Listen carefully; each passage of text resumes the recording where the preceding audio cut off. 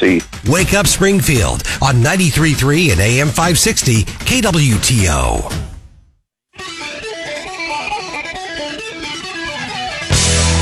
I don't want to hear or see the Republican Party. It is terrifying. The hypocrisy is just running rampant. Bonkers. Tonight, is gas rationing the answer? Yep, Wells Fargo. Do you know what environmental racism is? Yes or no? It's unfortunate. They were wrong, and Donald Trump was right. Well, I think your listeners are some of the smartest listeners in America because they have the information that comes across your radio waves. All right. Well, how many lies per sentence do you say? Do you have a quota? Are you a death on demand kind of guy, Dave? Can you answer my question? How many lies per sentence? Ooh, scary. This is Wake Up Springfield with former Speaker of the House Tim Jones, News Director Don Louzader, and producer Cass Bowen on 93.3 and AM 560 KWTO.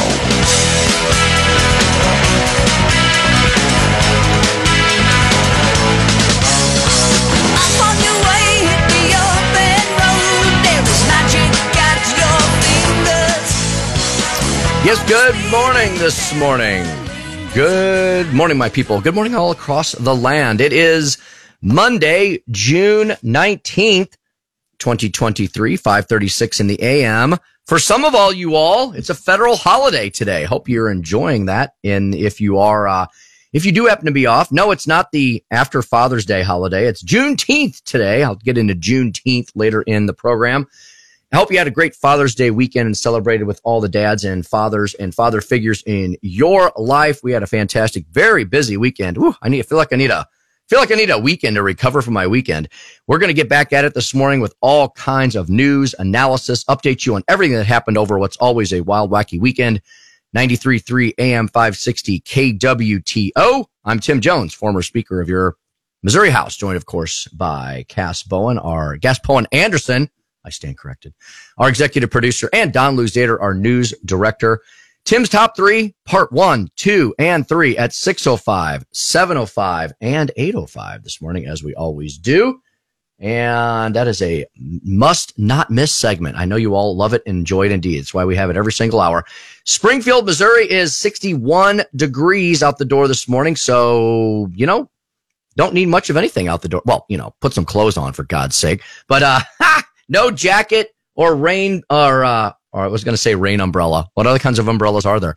No jacket or umbrella required, 61 degrees and rather nice out the door this morning. We'll get a full weather update and forecast on Monday and the week ahead from Jeff from AccuWeather, who will join us just after our 6:15 break. I know many of you rely on that morning weather update to get you started for the rest of the work week.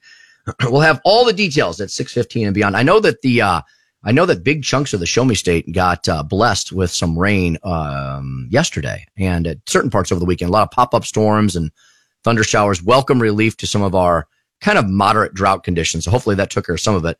I know on the eastern side of the state, we got drenched yesterday. So 6:35, we'll have Ryan Johnson join us. He wears many hats, Ryan Johnson does. Commissioner of Cass County, just to our northern lands. Also, one of the leads over at Americans for Prosperity in Missouri. He's also a dad. So we'll unpack a little bit of what Dad's Day means to him. And you know what? I'm going to talk about, because some holidays always fall, I guess largely, I don't know, do any holidays always fall on a Saturday? I don't think so. But a lot of holidays always fall on a Sunday. Easter, Mother's Day, Father's Day. Those are some that jump to mind.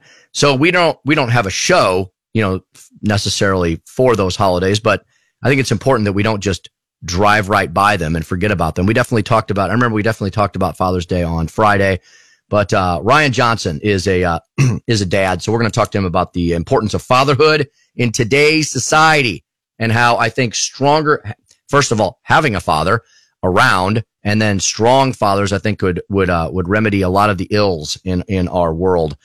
Virginia Cruda, she's very proud of her dad. Virginia always does a little homage every Father's Day. I have to look at her Twitter feed. Her dad, unfortunately, passed away many years ago, but he had an interesting life. I've learned about him a little bit over the years from Virginia.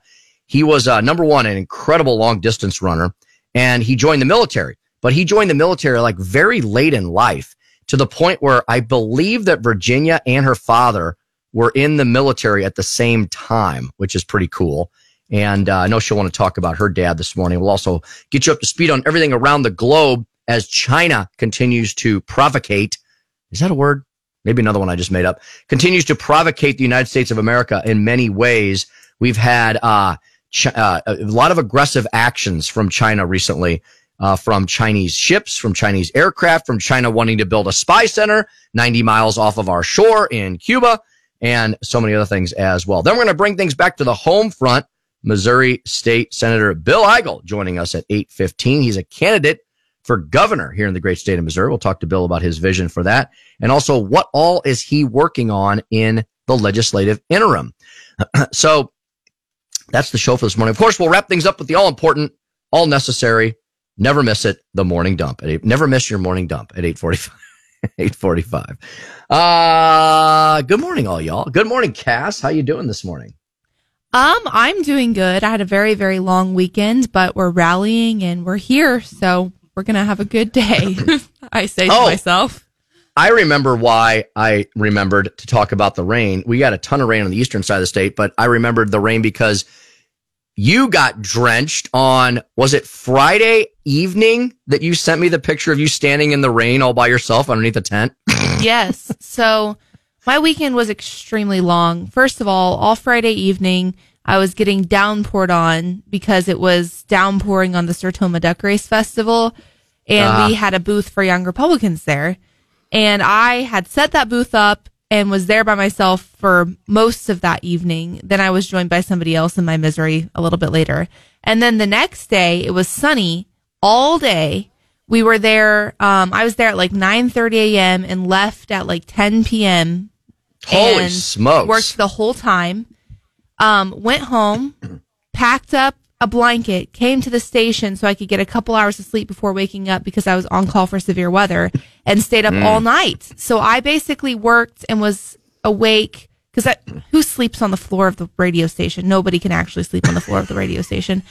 And basically worked like however many hours straight that is, was awake for way too long. Came home on Sunday, missed every Father's Day plan I had on Sunday, cried a little bit because I was miserable.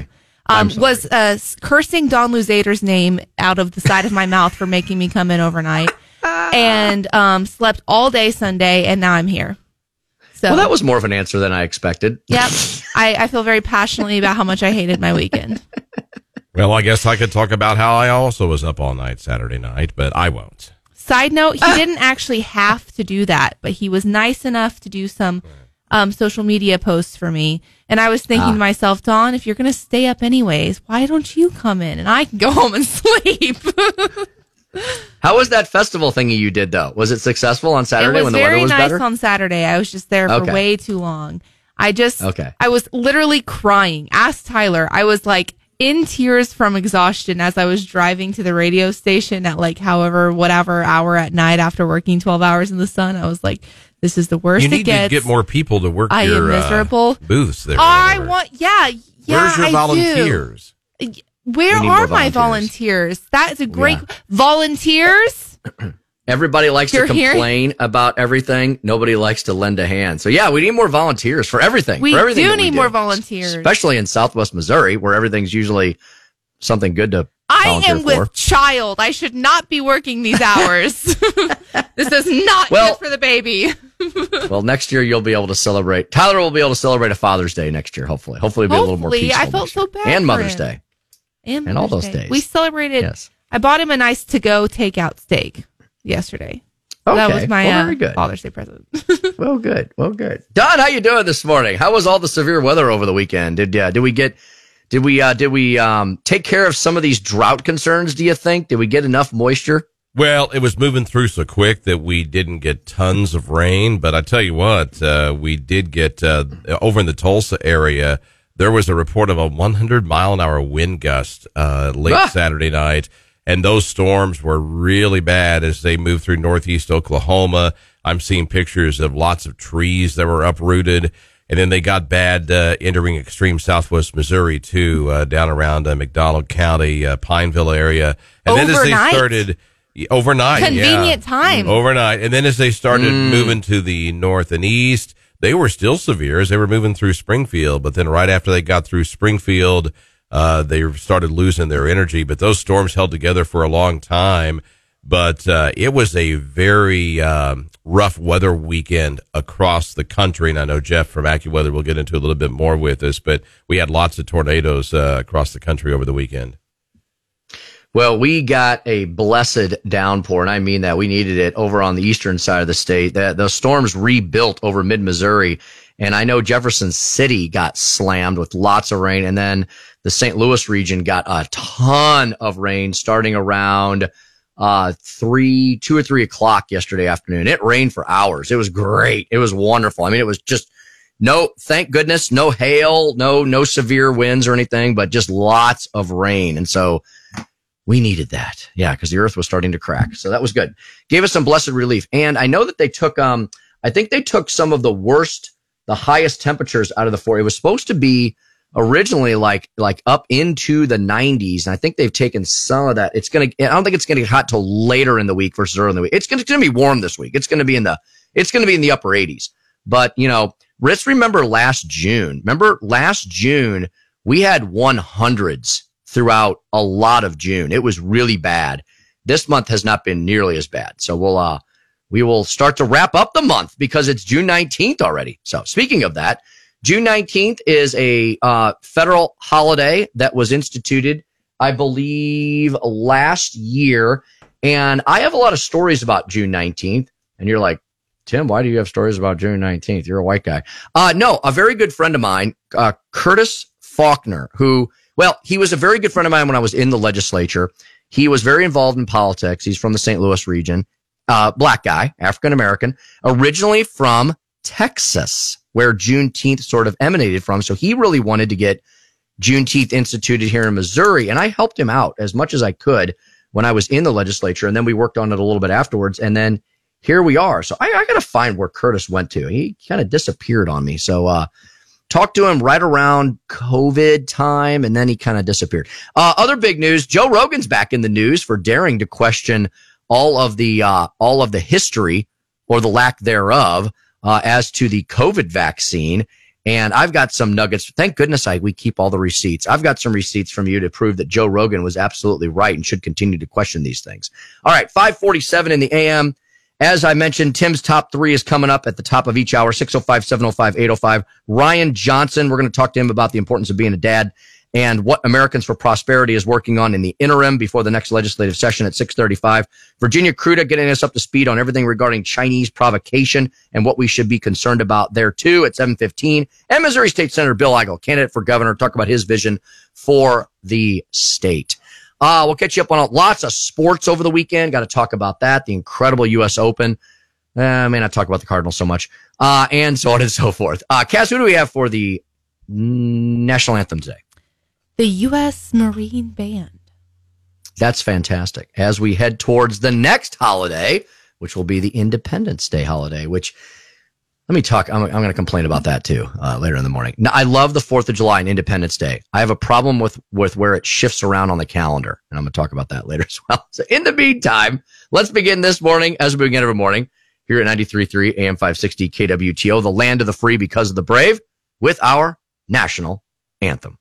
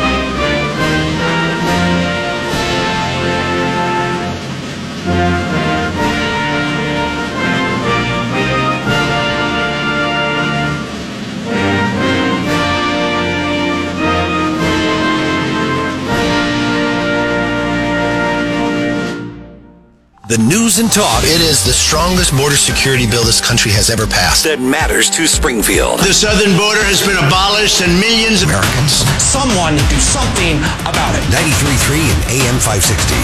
KWTO.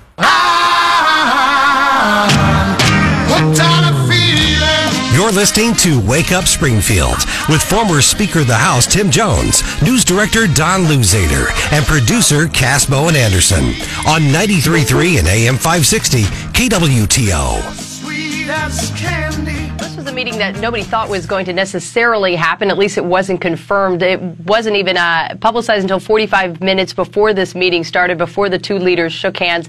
That's according to the Washington Post. They also wrote that the discussion, it lasted about 35 minutes, during which time the Chinese leader acknowledged that the two sides had candid and in-depth conversation and acknowledged common understanding. It appears that any talk regarding any more contentious topics may have happened away from cameras.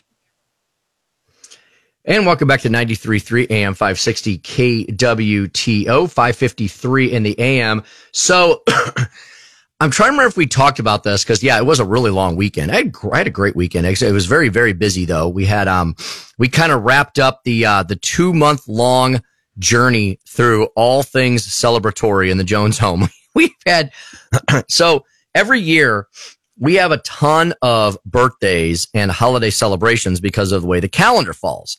And so it all starts with, some things that happen every year that are always built in. Easter is usually late March, early April. And then we dive right into celebrating birthdays and such. We have Mother's Day, right? Usually Mother's Day is first. My younger daughter, Abby's birthday is May 20th. So the bookends are kind of like Mother's Day and Abby's birthday, and then Katie's birthday, which is June 15th. Well, this year, we then, of course, add, in our anniversary, which I've already talked about, of course, always gets overlooked. It's June 8th. And then this year we had 2 major graduations. So my daughter graduating 8th grade, heading to high school next year, and then my older daughter graduating high school and heading to college. So, man, if you've had a high schooler who graduated, you know exactly what I'm talking about, right? So if you ever had kids or grandkids in your life who've graduated high school, there's like 3,000 events around high school graduation. They're all great. I'm not complaining. They're all wonderful. It's just, wow, trying to fit everything in was insane. It was like every day there was something happening, which was great. It was a great celebration, but are we exhausted? And then Katie wanted to have a graduation party, and a lot of her friends did them at I don't know, parks or other locations. Katie had to have her graduation party at our house, and I'm like, really? I mean, we can do it. We always have a big we've had a big Christmas party every year at our home for I think 20 years now. I think the only year we missed was the COVID year, or maybe one other. But we've been pretty good about that. It started off by us getting all of us getting back to Missouri from after our college years, where everybody was kind of scattered and a lot of people coming back. And it started with me and inviting my old high school friends to our house, and it kind of took off. So we've kept it going. We've added a lot of people. Some people don't make it anymore. A lot of new people do. So we have parties at the house. Not that we can't handle it. It's just a lot of work. It's just a lot of work. We're not getting any younger. So we complained about it. Both Suzanne and I did, but we went ahead and did it for Katie, of course, because she's our oldest daughter and we love her, and we love the younger daughter too, Abby. So we do it. You do it for your kids. And, in retrospect, yes, it was a ton of work, but in retrospect, I'm really glad we did it. I'm really glad we did it. It was great. And then we had all these other things too. And we had some momentous birthdays as well. So Suzanne's father turned 80 a week or two ago, and her mother, my mother-in-law, wanted to have a big party for him. Thankfully, not at anybody's house, which is great. We went to a restaurant and we made the mess there and then paid the bill and left. It was wonderful. So, Mike, my father-in-law, he served in Vietnam. He was in the Air Force. He flew F-4s, and he's just an amazing guy. And they had about 30 of their closest friends and family there. And we had a great time. And Mike got up and talked about, it was really neat what he did. He got up and gave a little blurb about everybody, every couple, every person in the room. Of course, the kids and the grandkids got a lot of attention. And that was really, really wonderful. That was cool. And then Suzanne's sister and brother-in-law, who we haven't seen in forever, they live in Cleveland. They live near Cleveland. So we ate really early, right? older folks do. And then we were like, well, it's pretty early, so why don't y'all come back to our house? And so then, a couple of adult beverages later, all of a sudden it was 11 o'clock at night, and Saturday night was late, but it was fun because we watched the U.S. Open. And I want to talk to Don. Don's skating around some of the other studios right now. The U.S. Open was really fantastic. Number one, even though it was out in La La Land, out in L.A., I thought the course was fantastic, and it was cool because being 2 hours behind us, we got to watch golf in prime time, which was really fun. It was on Saturday night in prime time, and it finished up last night in prime time, so it was really awesome. Dr. Randy Tolbert just posted something that he's confused about on Twitter. I'll have to get to that in a second. Maybe I'll do it as part of Tim's top three. So that's coming up just right around the bend. We got a fantastic show for all y'all here today. Tim's top three coming up next at 6:05. The AccuWeather update around 6:20. And Ryan Johnson of Americans for Prosperity. What's Americans for Prosperity doing in the interim? We'll find out next here at 93.3 AM 560 KWTO. If you like to save money, have we got some deals for you? Some fun for your family, a friend's night out, a treat for yourself. Visit shopozarks.com for a delicious way to spend a day with gift certificates up to 50% off. From doggy-style hot dogs, retro metro, storming crabs, and many more local businesses. Up to 50. One, you better be there. Fox Across America with Jimmy Fela. Join me weeknights from 9 to midnight on KWTO. It's time for Tim's Top 3. Ha-ha! Tiny Timmy! Away! 1. Well, hope you all had a happy Dad's Day. Happy Father's Day to all the dads out there. We had a fantastic Dad's Day indeed. As the GOP tweeted out yesterday, and I couldn't agree with them more than ever, dads are needed now more than ever. Happy Father's Day from the GOP. Happy Father's Day from me to all the dads out there. Hope you celebrate dads. We're going to talk about dads a lot this morning to kind of wrap up the Father's Day weekend. How about we do number 2? And it is now another holiday, back to back. Juneteenth. Happy Juneteenth to all y'all. Juneteenth is a federal holiday now in the United States of America, commemorating the emancipation of enslaved African Americans. Deriving its name from combining June and 19th, it is celebrated on the anniversary of the order by Major General Gordon Granger proclaiming freedom for enslaved people in Texas on June 19, 1865. Also called Juneteenth National Independence Day. Some things are closed today. Some things are open. We're here. So so we all tell you a happy Juneteenth. And how about we do number 3? I don't know if you noticed, this was late Friday. So many of you may have been taking what a lot of people do during the summertime. That's a 3-day holiday weekend. Late on Friday, Joe Biden was in Connecticut delivering a speech on gun control, because we got to take the guns away from everyone. Yeah, folks, I think more and more of you are questioning why is the government so obsessed with taking everyone's guns away who are law-abiding Americans? Yeah, I think you know the answer to that. At the end of this speech, Joe Biden wraps it up. He's in Connecticut. The speech is on gun control. Yeah, God save the Queen, man. He literally said that. That's where Joe Biden's head is these days on a Monday, June 19th, 2023. That's Tim's Top 3 at 6:09 a.m. in the Heartland. Io Silva! Away! Don't ever do that again. Sorry. Welcome back. Good morning, all y'all. It's Monday, June 19th, 2023. It's 6:09 in the a.m. Congressman Billy Long up early this morning. He says, my buddy Ron Jester spent his Father's Day chasing down loose houseboats on Table Rock and reattaching them. Scott Fitzpatrick, yep, that's Scott Fitzpatrick, our state auditor, formerly our state treasurer, formerly our House Budget Chairman, formerly a colleague of mine. Scott Fitzpatrick's father, Mike, owns a boat rescue and dock service business, and Ron works for him. Jobs nobody thinks about. Yeah, apparently, Don, the storms, and we also got an email over the weekend on Saturday. Saturday, we got an email from our good friend Ethan Forhetz of Convoy of Hope. The storm, apparently the further south you were over the weekend, the worse the weather was And that was definitely true, I think, in our listening area, but definitely points south into Texas. And I think maybe Oklahoma had horrible storms, Don, didn't they, over the weekend? Yeah, they did. They had tornadoes down there. And then, of course, now they're also down in Texas anyway, suffering from extreme heat to go with everything. But Convoy of Hope is responding to both Texas and Florida after storms hit in both of those states. They're responding with essential relief supplies, food, water, hygiene kits. They're going to the community of Perrytown, Texas, where a powerful tornado hit a mobile home park. And that same storm system caused problems in the Florida Panhandle. So Convoy is responding with relief supplies to the area of Pensacola, where flooding is the major issue down around Pensacola. So the reason we speak about Convoy of Hope so much is because they're from here. They're from here in Springfield. Convoy of Hope, you can go to convoyofhope.org, convoyofhope.org. They are a homegrown international charity. We here in Springfield should be oh so proud of them, and that's why we have them on frequently. If you go to their website right now, as Don mentioned, you'll see that what's great, Convoy of Hope makes it really easy. So you go to their website, convoyofhope.org, and you can see exactly immediately what it is they're working on. Now, they're working on a lot of things. Are literal. I'm not being facetious. They're international. They're working around the globe for real. So, but they also, of course, work right here, and they don't forget about the United States of America, right? So there's two giant buttons you can press when you hit their website, the Texas tornado response and the Pensacola.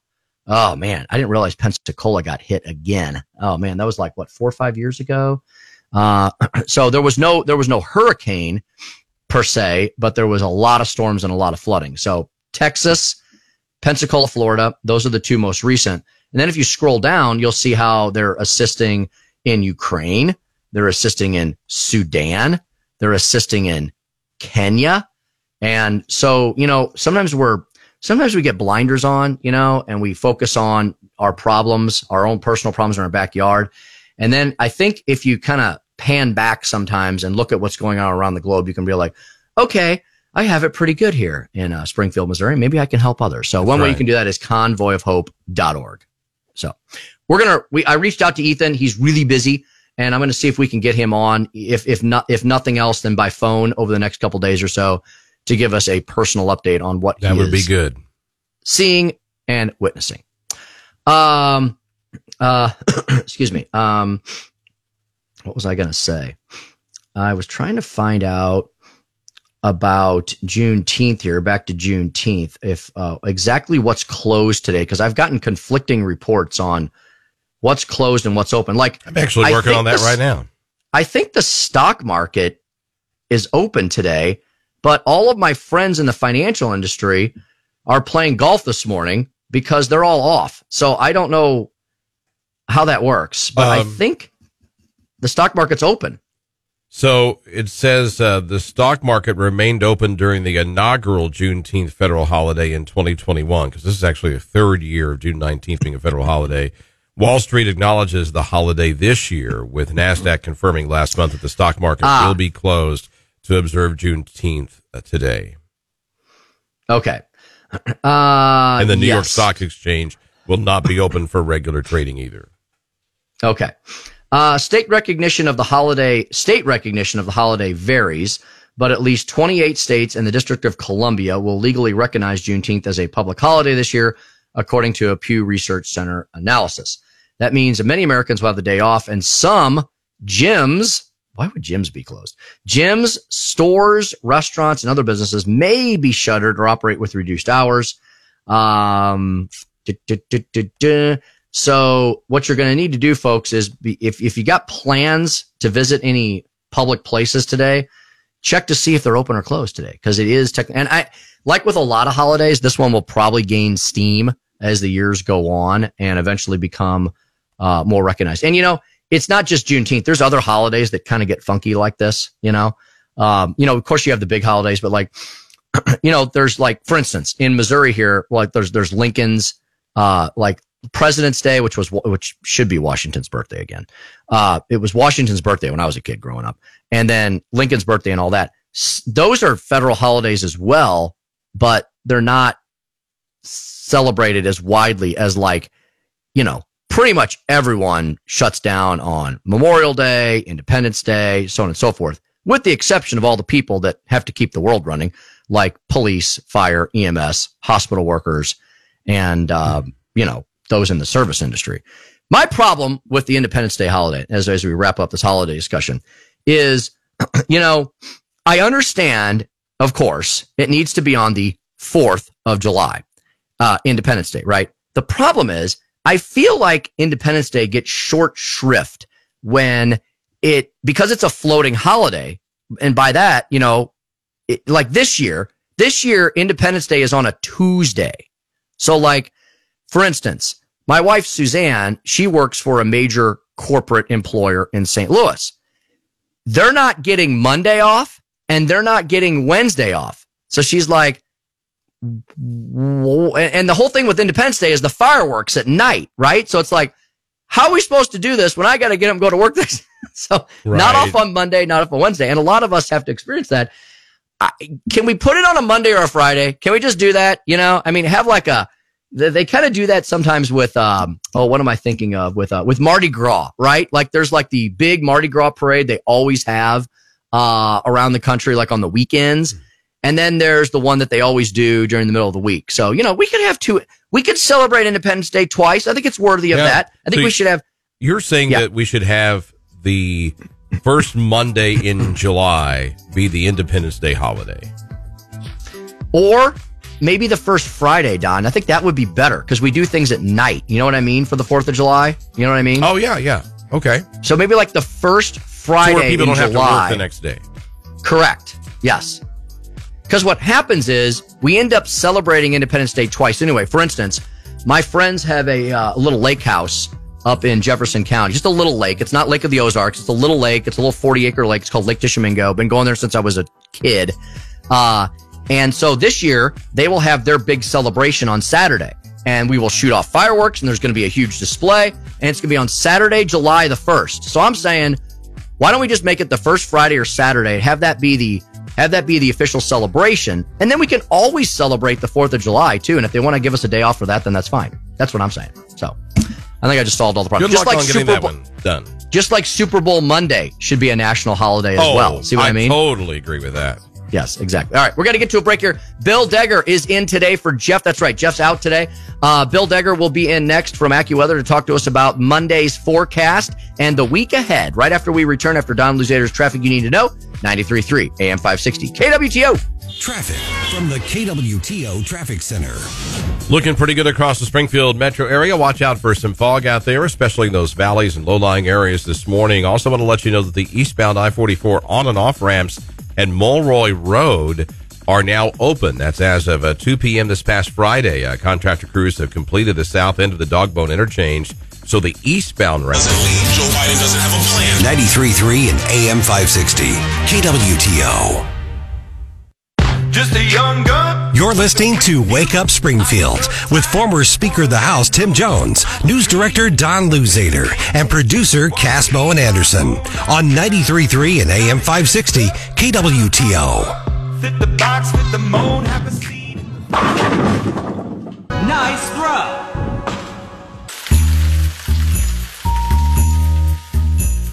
How's the weather?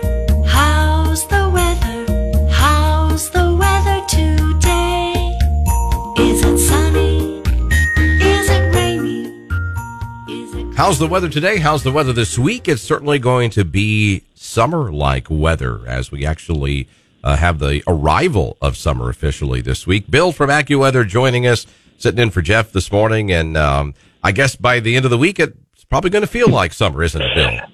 Absolutely, yeah. We're looking at these temperatures creeping up a little bit each day. Now, the 76 we had yesterday, that did not feel like summer, but the 88 we have tomorrow, the 92 and 91 we have next weekend, that will feel like summer. So, yeah, we'll be feeling like the new season here in a couple of days. Yeah, and I tell you what, it was quite the volatile weekend. I mean, we had some severe weather here in the Ozarks, and we were following the severe storms over in Tulsa. with one wind gust measured at 100 miles per hour. We had damaging winds as those storms entered southwest Missouri. Now, once they got to about Springfield, they started to fizzle out, but it was quite the volatile weekend in our country when it comes to tornadoes and such. It really was. And I saw a note in Oklahoma that it's the biggest power restoration effort they've had since an ice storm in 2007. So they really got hammered with those winds of 80 to 100 miles per hour, like you said, across the northeastern part of the state. So they're still picking up the pieces from that. And, the good news is we can put the rain gear away. We won't have to worry about any storms here the next few days. I think our next chance of rain is Friday.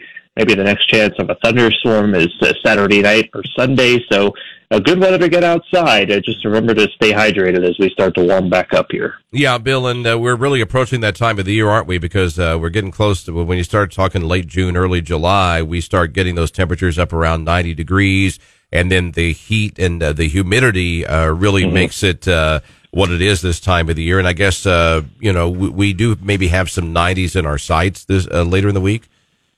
We do, yeah. And speaking of that humidity, it does stay sort of elevated the next few days. The better part of the week probably gets higher next weekend when we get close to that 90-degree mark. It's not that real thick summertime humidity, though, where we're talking about the dew points where they get above 70. That's when you really feel it out there, sort of hanging out in the neighborhood of 60, give or take a few degrees for the next few days. So certainly could be hotter, more humid stretches of weather, and perhaps we get a taste of that this weekend. But, the humidity, not too big of a concern, thankfully. We'll knock on wood and hope that lasts a little bit longer. Well, no kidding, because we were just talking before you came on this morning about last June and how we were having, temperatures up close to 100 and humid weather and just really dangerous, stifling heat. Overall, we've been pretty lucky this June.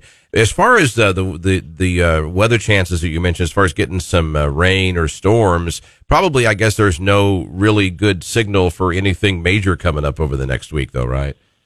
I don't think so, yeah. I think the severe weather kind of takes a break here in the plains and the Mississippi Valley for the better part of the next few days, and that's just because of that ridge of high pressure building in and warming those temperatures up. It also puts a lid on those rain chances, kind of shifts it off to the south and east of us, closer to Georgia, the Carolinas, and Florida. That ridge probably gives way to a trough of low pressure by the time we get back into later next weekend, early the following week. And not to say it won't be hot, it will, but we could get some frontal boundaries down into the area and help spark some more showers and storms by then. Well, we'll continue to check in with AccuWeather each morning to keep us updated on those. In the meantime, Bill, it's going to be nice for some people who did not have a very good Father's Day weekend because of the weather to have some more tranquil weather to clean up with, to try to rebuild this week. Yeah, so maybe we'll observe Father's Day on Saturday coming up here. Sunny, dry, and a high of 92. Get Dad out to a pool then. There you go. That would be a great idea. Bill, thank you so much. Appreciate you. All right, thank you. All right, have a good one. Oh, very good. Bill from AccuWeather there. More details available for you throughout the entire day. AccuWeather.com. You can also always tune in here to 93.3 AM 560 or check out our website, 93.3kwto.com. Joe Biden, as I mentioned earlier, had a very bizarre appearance. You know what though? Is that a double entendre? Is that oxymoronic for me to say that? Joe Biden always has bizarre appearances now.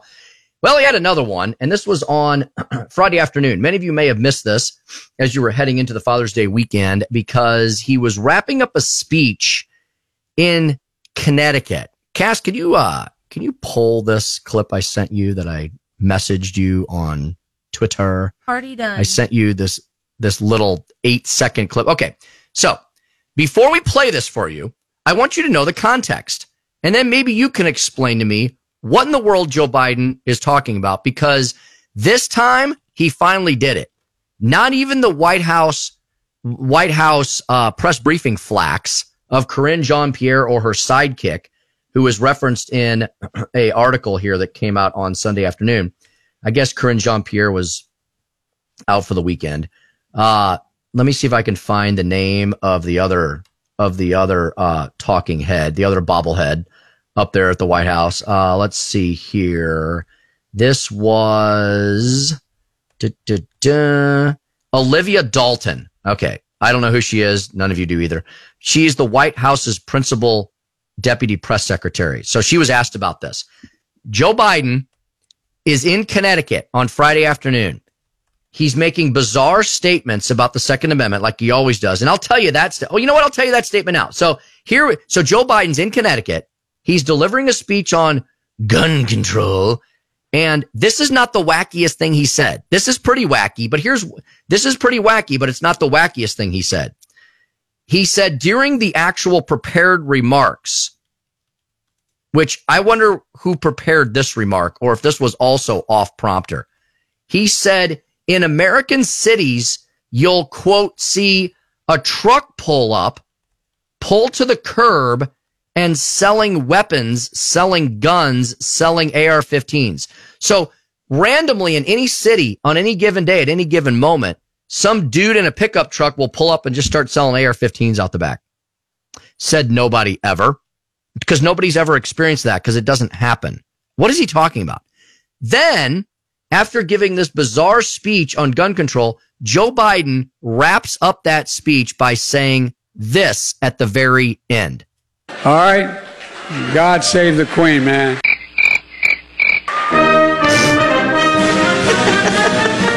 Maybe it's because you're a moron. Maybe that's the problem. All right. God save the Queen, man. What? What is he talking? What in the... Okay, stop it. Just stop it. 25th Amendment. But the problem is then we get Queen Kamala. That's the only reason why Joe Biden hasn't been 25th Amendmented out of office is because Kamala Harris is sitting in the vice presidential palace. That's the only reason. God say, does anyone tell him that Queen Elizabeth passed away last year? She didn't pass away last week. She didn't pass away 2 days ago. She passed away last year. He's in Connecticut. This is the guy running the country, air quotes, with his finger on the nuclear button.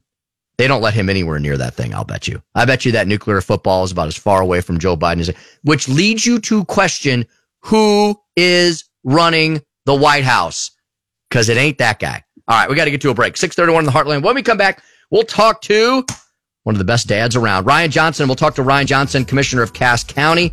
Americans for Prosperity Missouri lead here in the state of Missouri. We'll talk to Ryan about the importance of Father's Day, being a dad, and what Americans for Prosperity is working on here in the interim session. All that next. 93.3 AM 560 KWTO.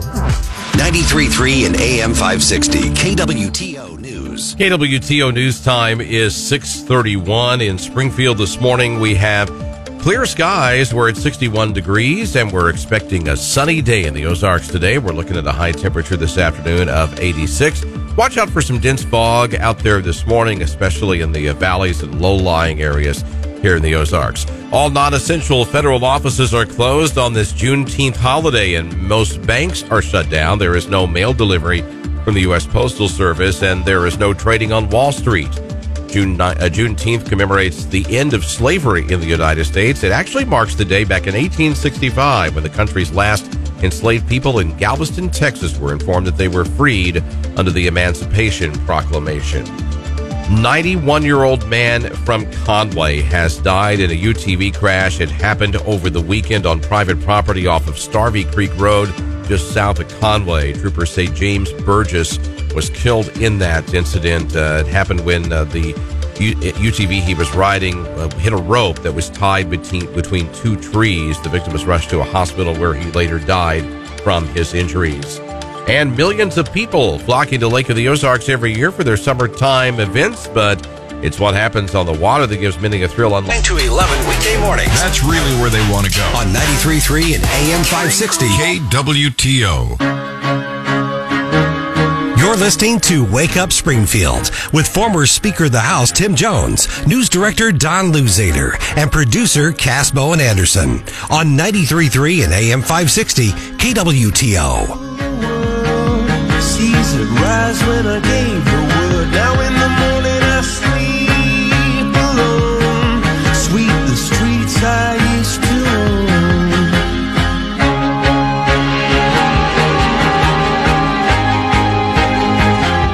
bring a unique combination of, yes, somebody who is an outsider who's had success in business, but with a deep understanding of the Constitution and statutory authority to do it. If I may say this, I think I'm the presidential candidate in the last 30 years who has the best understanding of the legal basis to actually shut down the administrative state. Yeah, there's a great dad right there, Vivek Ramaswamy, who's running for president. Let's talk to another fantastic dad next. Ryan Johnson at Ryan Johnson Mo on Twitter. Keeping taxes low is my number one priority, Tim. It's your money. You earned it. You should keep it. Our health department, taking a page from the left, let no crisis go unused. Stop bellyaching and go win elections. The extent that we've had fraud in our electoral process and irregularities, which we clearly have, they need to be talked about. They need to be debated. They need to be exposed, quite frankly. Come after me. I'm a man. I'm 40. As he frequently does on Monday mornings to help get us kicked off, Ryan Johnson joins us once again. Ryan is a commissioner up in the county of Cass. He's also one of the leads over at Americans for Prosperity, Missouri. You can find him at Ryan Johnson Mo on Twitter. Ryan, good morning to you. Hope you had a fantastic Father's Day this weekend. Hey, good morning, Tim. I hope you had the same.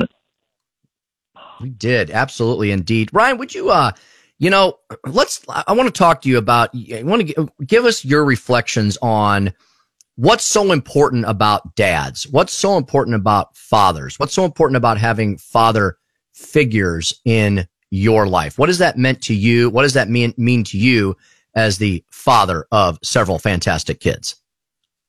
Oh, wow. What a great question. And thank you for asking it. Man, I don't know that there's anything more important than family. I mean, the family is the basic, most fundamental, the nuclear family is the basic, most fundamental building block of society. It's where we learn how to interact with other people. It's where we learn how to communicate, where we learn responsibility, where we learn accountability, where we learn love. Being a father, is the greatest title, the singular greatest title I will ever hold, no matter what else I ever do. And it's the greatest responsibility, and it's the thing that I should be held accountable for the most. Being a dad is a gift. It's a challenge. It's an opportunity every single day.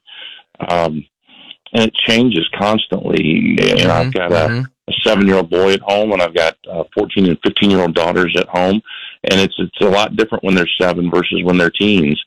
So, every new phase, and I know you know this, just brings something else that's both challenging and rewarding. It's incredible, and the world needs great fathers for sure, and I know we've got a lot of them in Southwest Missouri. Absolutely. Ryan, I think you really hit on something, talking about the family, the nuclear family, the traditional family, all these things that are under attack these days because, we can be a more enlightened society.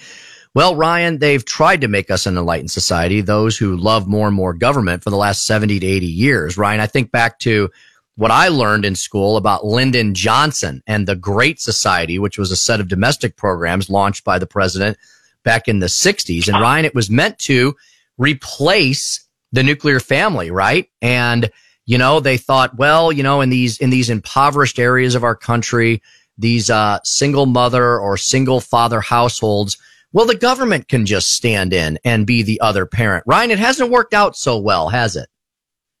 Not at all, Tim. Not at all. As government grows, freedom contracts, and when freedom contracts, that something happens to the human spirit. And when that occurs, what you see is a degradation of society, dependency, violence, crime increases.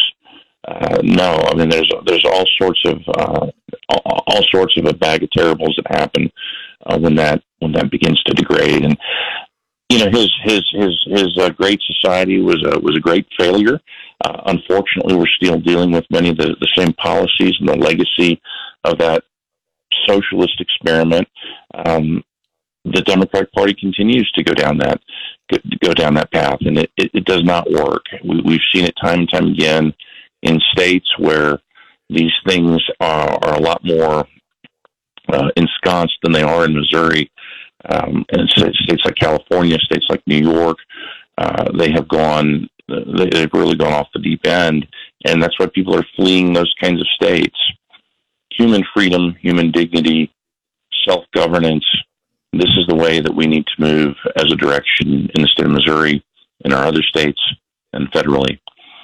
Mm-hmm. When you agree with you more. Spirit and human creativity and human innovation, that is when we see wonderful things happen. And that's why the United States of America has been the singular greatest experiment and success story in the entire history of the world. We need not lose it. We can lose it. And why it's so important, why every generation comes to the table, asserts themselves, and fights to maintain it and keep it and pass it on. Reagan once said, freedom is not passed on through the bloodline. It has to be fought for, secured, and effectively and intentionally passed on to the next generation. Could not agree with you more on that. Excellent words indeed. Well, folks, we're speaking to Ryan Johnson, who is with Americans for Prosperity Missouri, at Ryan Johnson Mo.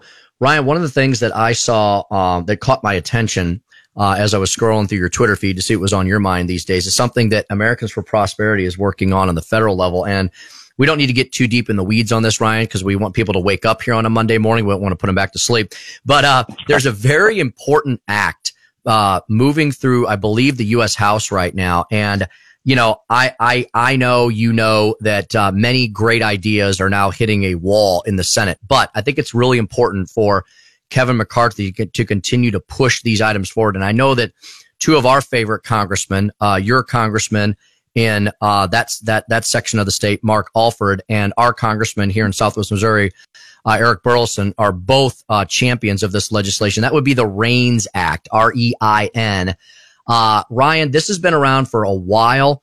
One of its offshoots was the Waters of the United States, and that thankfully was shot down recently in a Supreme Court decision.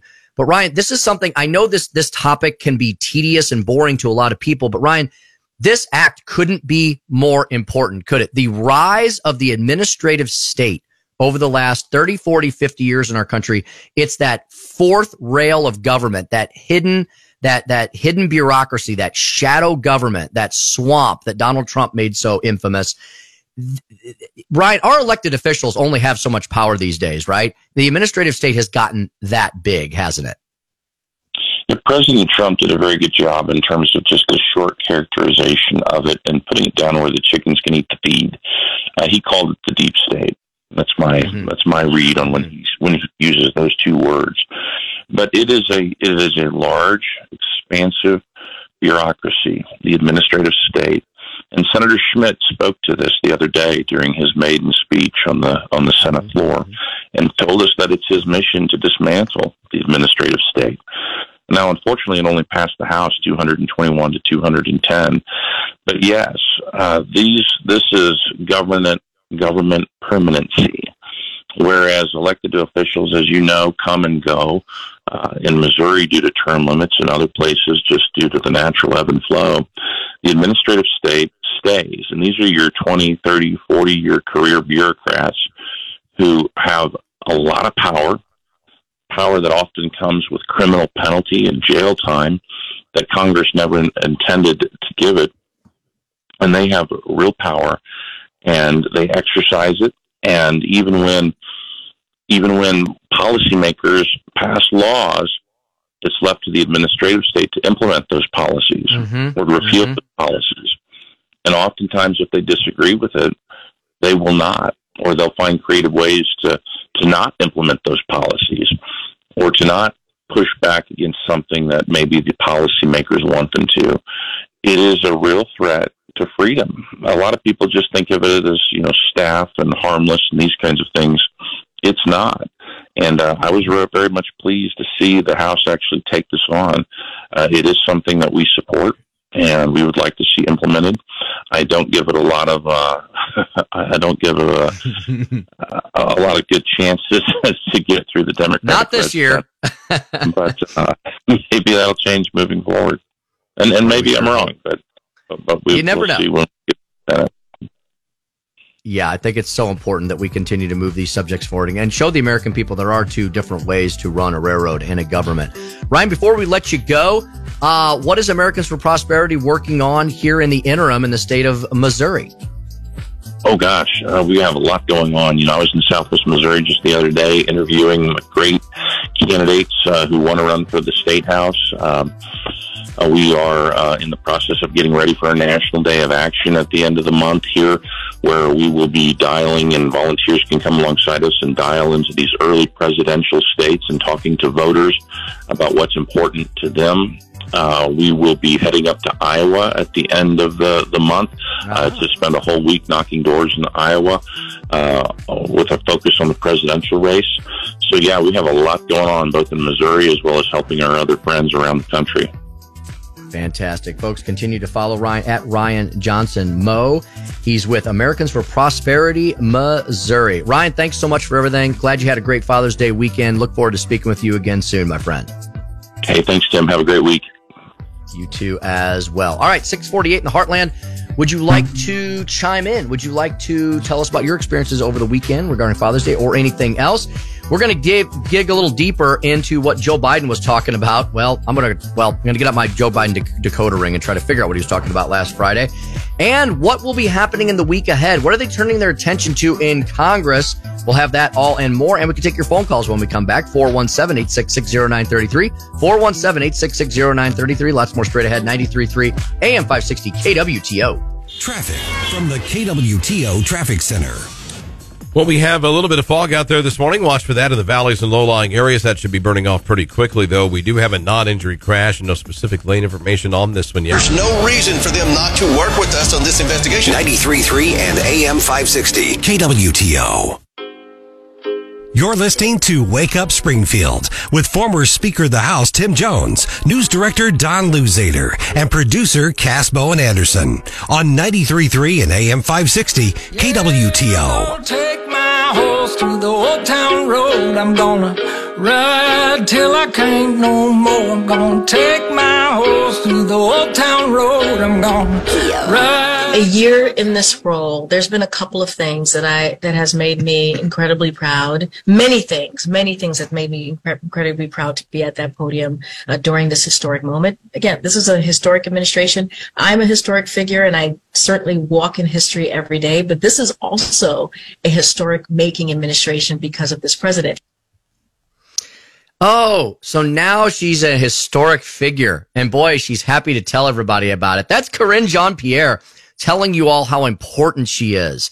Not because of anything she's done, but because, hey, don't you know, I'm a female. I mean, here's the thing. The left wants it both ways. They want to talk about the importance of being a female, right? A biological female, a woman. What is a woman? Matt Walsh asks everyone. Well, apparently Karine Jean-Pierre, when it's convenient to her, she knows what a woman is because that means it's historic, right? When it's historic, then she's proud to be a woman.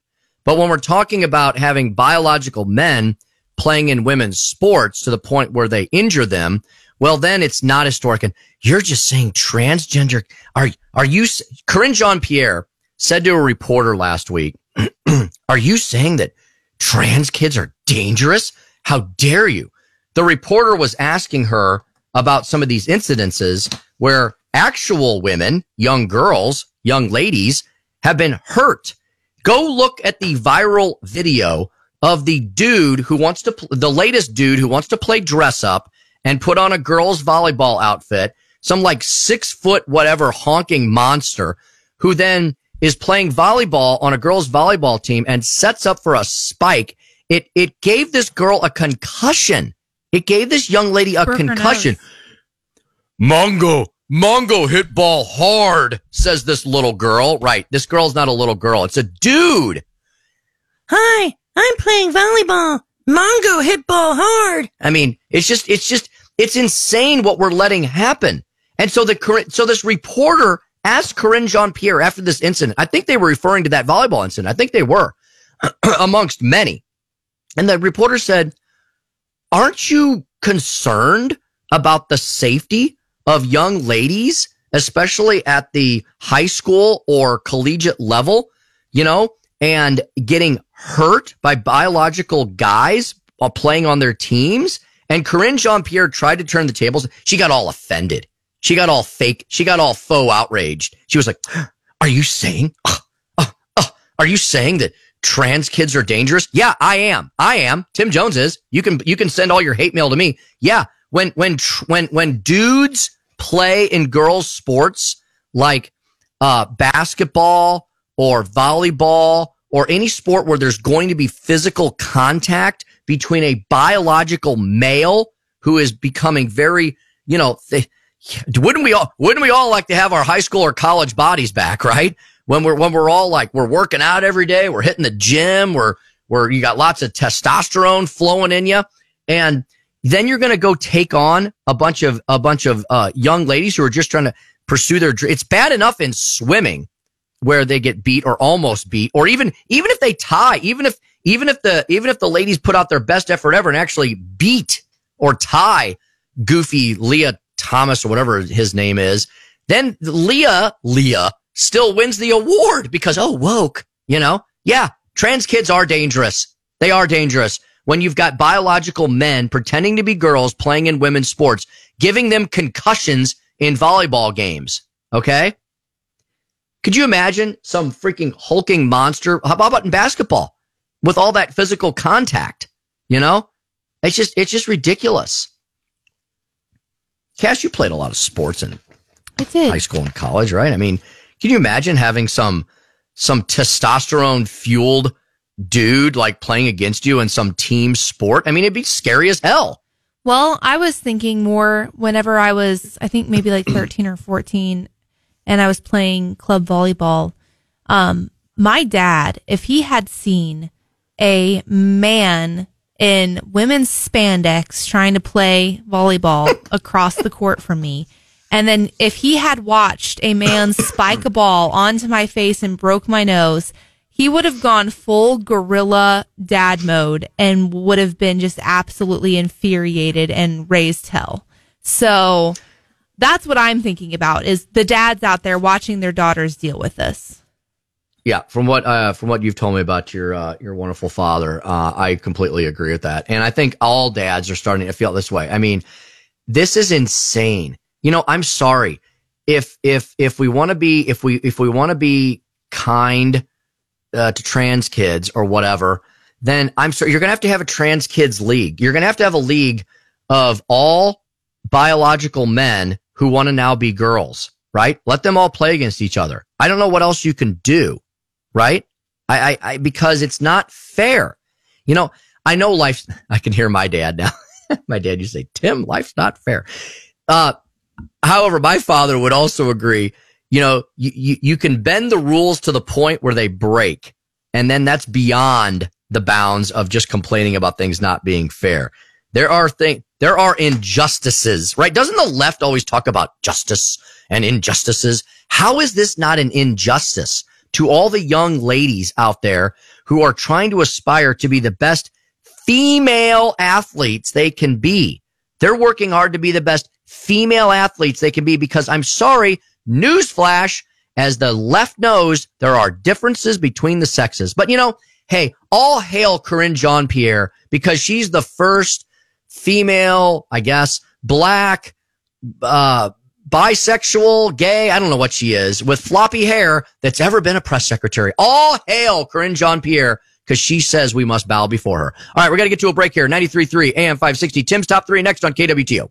Louzader with a promise. If it's breaking news, you will hear it here first, along with 24/7 weather coverage, local sports information, and traffic for your commute into work. If it's being talked about in the Ozarks, we're talking about it here. After all, it's in our name, KWTO. Keep watching the Ozarks. AM 560, KWTO. I never kissed a mouth that tastes like yours. It's time for Tim's Top 3. Hi-ho, Tiny Timmy! Away! 1. Well, here's a story about a once great Missouri company, Anheuser-Busch. Yeah, folks, I hate to say it. The company that helped build my family. My grandfather and my great uncle both used to work for the original Anheuser-Busch when it was an American-owned company run by great Americans, the Bush family. Well, they no longer are. They're owned by AB InBev, which is some gigantic international conglomerate of, I don't know, it's like Belgian and like South American moneyed interests. I don't even know. It's just this gigantic web. They own like 40 brands now, unfortunately. Well, the once mighty Missouri company of Anheuser-Busch has fallen so far that they're now going to have to pay Bud Light distributors for the actions of their own corporate creeps. Yeah, that goofball lady who said, yeah, let's use Dylan Mulvaney as a spokes-it. What is Dylan Mulvaney? Guy, girl? He doesn't know. Doesn't care. He's just laughing all the way to the bank. Anheuser-Busch is now going to pay Bud Light distributors. I'll give you that story in just a secondo. More on it. How about we do number 2? There's more documents. There's more tapes. Congressman Andy Biggs to Newsmax last week says more FBI documents are coming. Actually, this was on Sunday. Yeah, he was on one of the Sunday talkers. More documents are coming. The House Oversight Committee expects to receive not just the one, but more FD 1023. None of us knew what those 1023 forms were they? Well, now we know. It's the description of how Joe Biden runs the family business. Now we know what the family business is. It's extorting foreign governments and promising them access to the United States of America. That's how the Bidens have 2 multi-million-dollar properties on a life of public service. If only we had a media on the national level that cared. How about we now do number 3? The media was just shocked and chagrined all weekend long. They just cannot believe they thought they finally got Trump with all these indictments. Yeah, the New York City indictment, which nobody talks about. You notice how nobody talks about the New York City indictment anymore? Because they know the case is horrible. It's terrible. They're going after Donald Trump criminally for allegedly failing to dot all the I's and cross the T's on his settlement disclosure forms with what's her face, Stormy Daniels. Yeah, how is that a criminal case to begin? Well, it's not. It's not. They've shoehorned a bunch of crap together and come out and come out on the other side with this bizarre rendition. Well, and then they've got this second case where you've got it's totally politically charged theater of all these Trump-hating far leftist prosecutors who are now saying that, we gotta get Donald Trump on this other matter in southern Florida because he kept documents. Forget about the fact that everybody's kept documents. Forget about the fact that people who have kept documents shouldn't have had them in the first place. Hillary Clinton, Joe Biden when he was a senator. But, we're going to go after Donald Trump for these documents. Well, now a Harvard-Harris poll says most believe that the Trump indictment is election interference. Yeah, another word for politics. That's Tim's Top 3, Part 2, here on a Monday, June 19th, 2023, 7:11 a.m. in the Heartland. Hi-yo, Silver! Away! Don't ever do that again. Sorry. I've got so much other stuff to get to. There was a former White House deputy press secretary who was ousted for threatening a reporter. Well, now that person's on the campaign team. Yeah. Democrats are horrible human beings. Welcome back to the program. It is Monday. Yeah, it's Monday, June 19th. Happy 19th. Happy Juneteenth. That's what I meant to say. For those of you all celebrating it, hope you had a great Father's Day weekend as well. It's Monday, June 19th, 2023, 7:11 in the AM.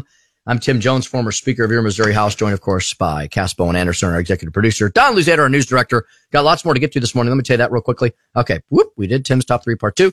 We've now got Virginia Kruta coming up at just after our 7:15 break. We're going to talk to Virginia about Blinken's visit to China. Antony Blinken goes to China and gets nothing. Probably just got owned while he was over there.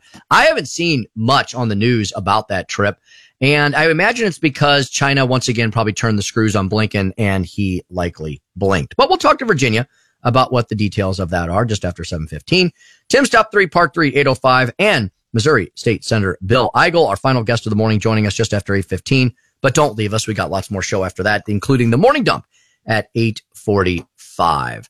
Don, the U.S. Open is in the books. It was an exciting U.S. Open. It was an interesting U.S. Open and a very interesting course, a course that had never hosted a major, a PGA major. It had hosted some Mid-Am events, and I think the LPGA maybe had played there. Old country club that was probably in the when it was built in the 1920s. Probably did not have much around it, and now basically the entire city of LA completely surrounds the LACC. Interesting course, lots of it looked like on the first day that it wasn't going to be much of a test, and then the course struck back, and everybody just kind of remained in neutral, shifted around a little bit, and the big name leaders did not pull out a victory. We got another guy who we've probably never heard of before who walked off with the trophy. Well, you know what? Rory McIlroy was my pick, and he came awfully close to winning his first major since 2014. But in the end, it was Wyndham Clark.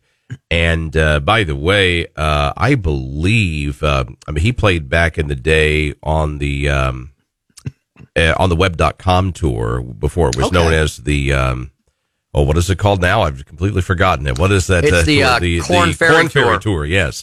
And he played at the Price Cutter Charity Championship, I do believe, here in Springfield when he played on that tour. So he won it, first ever major. In fact, it's only the second PGA Tour event he's won. He won earlier this season, his first PGA event, and this is his first major. So congratulations to Wyndham Clark. He was very emotional after that victory yesterday, holding off guys like Rory McIlroy, Scotty Scheffler, Cam Smith, Tommy Fleetwood, Ricky Fowler. And Ricky Fowler, was tied for the lead going into yesterday, but he shot a 5-over round on Sunday. He had a very disappointing final round.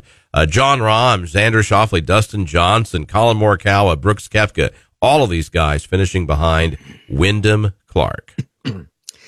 So I was cheering hard for Ricky Fowler because he's probably one of the most famous players to never win a major. And he was tied for the lead starting the day. And as Don, you just said, collapsed, as he often does, unfortunately, on Sunday. Ricky has trouble playing on Sundays, and he shot 5 over yesterday just to prove that point. He just kept getting into trouble, could not get out. Rory McIlroy charged up the leaderboard yesterday and was one shot back coming into the stretch. It was a very exciting finish. Rory was in the group ahead of Wyndham Clark, but Rory just could not get another birdie or two. Wyndham was Wyndham just kind of held his own, played par golf yesterday, had some bogeys, had some birdies, and got the job done. And then Scotty Scheffler, that guy is always in the mix. Isn't he? He's always there. Always in the top 5. And, I'm glad he was because, and I knew that. So, I actually had a pretty good golf weekend. I had my best stretch of golf this weekend. Well, I shot, Don, the last 3 rounds I played. So we had a 2-man match on Friday after I left you all that morning. I had a little 2-man match. You were getting set for that. We won because I played the best of the foursome. I shot an 82, and then I shot an 82 on Saturday, and I shot an 80 yesterday, Don, with 4 birdies yesterday. Congratulations. That's really good. Did very well. So, Don, the reason I brought all that up was not to brag on my golf skills, which I'm very proud of them at the moment. I'll have a probably crappy weekend next weekend. Right. So you got to take these moments while you have them. So on Saturday, Don, we had this little game where you picked a pro, and you pick whoever you want at the U.S. Open, and then you match their score with your net score, because we all have handicaps, of course, because we're not on the tour. So I had to play well, and then my score got matched with, I picked Scotty Scheffler, because I'm like, you know what? Scotty always plays well on Saturdays. He always makes a run on moving day.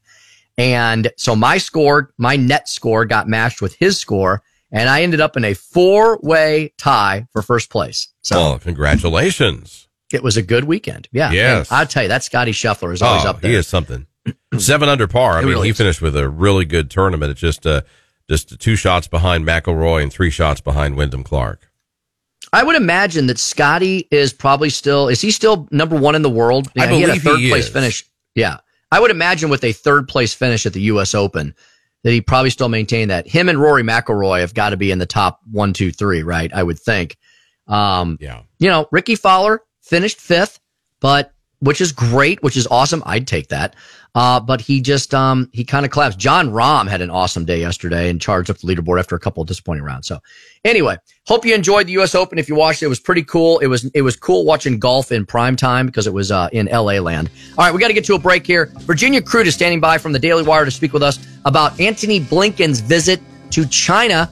Was anything accomplished, or is Joe Biden continuing to lead from behind on international relations and pretty much everything else? All those questions will be answered when we come back. 93.3 AM 560 KWTO. Traffic from the KWTO Traffic Center.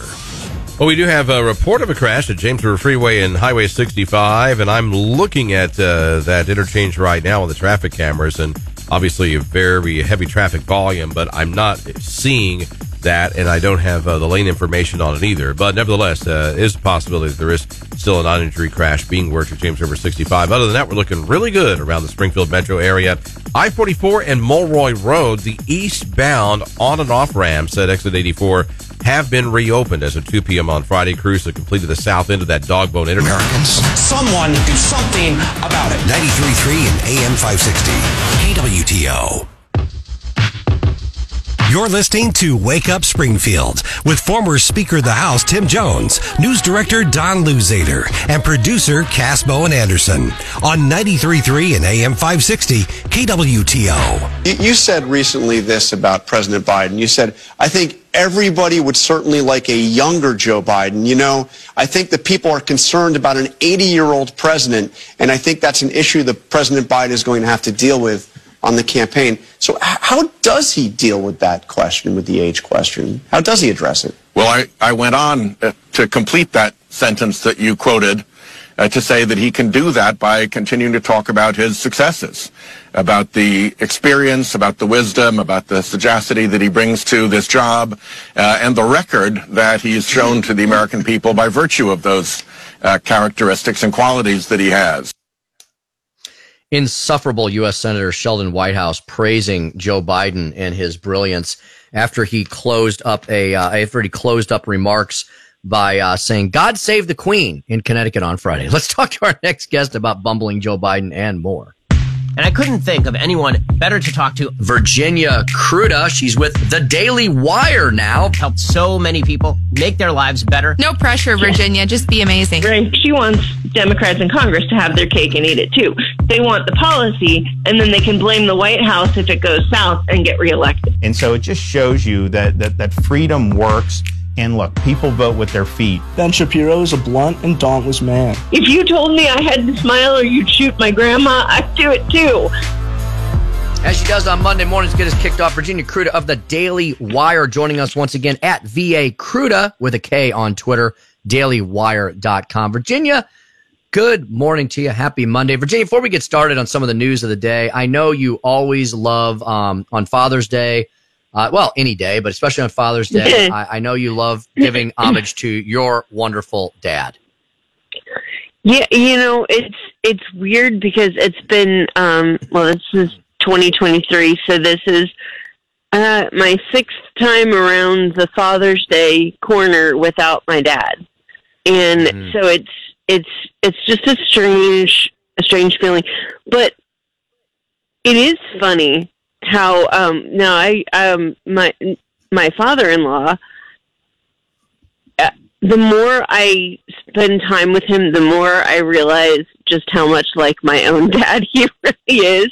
And the sense of humor is very similar, and the frustrations with normal everyday things, like there are 5,000 remote controls and 35,000 channels on TV, and there's still nothing on. The way that they respond to situations like that is very, very similar.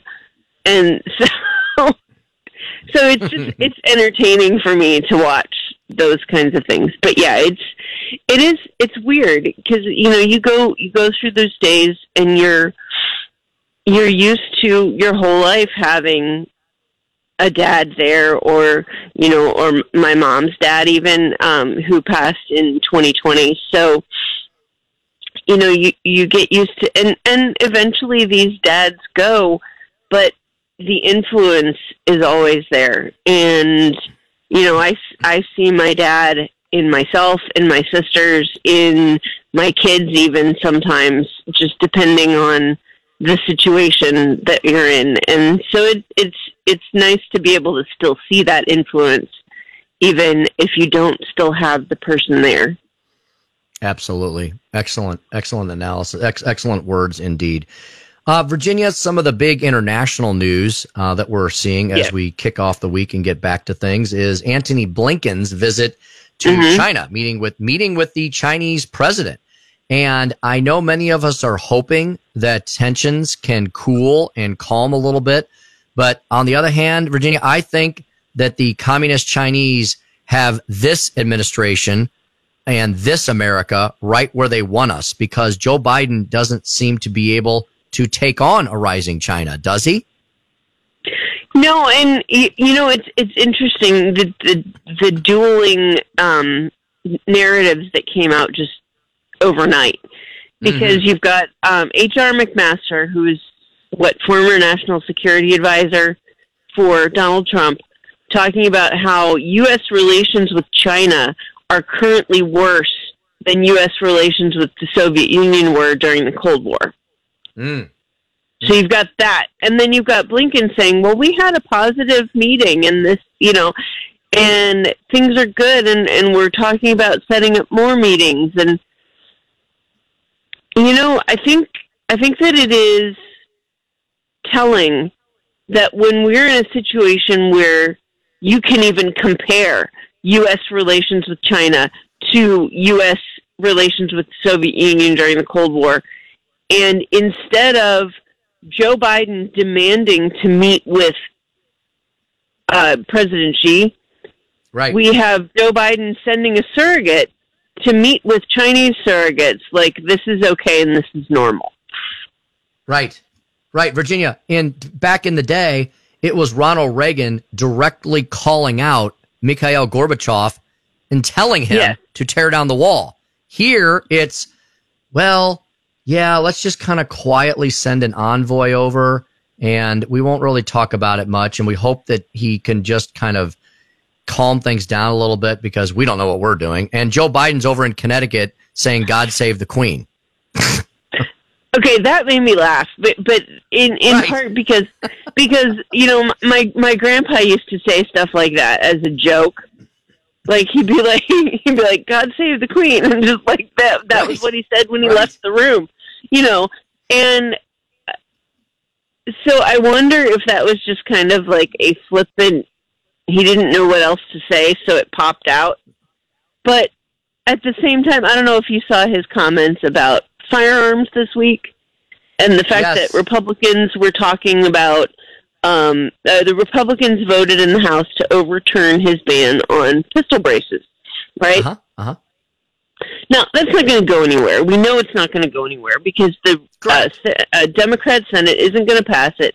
And even if they did, Joe Biden's going to veto it, and they don't have enough to overpower that. So we know we know it's going to stall.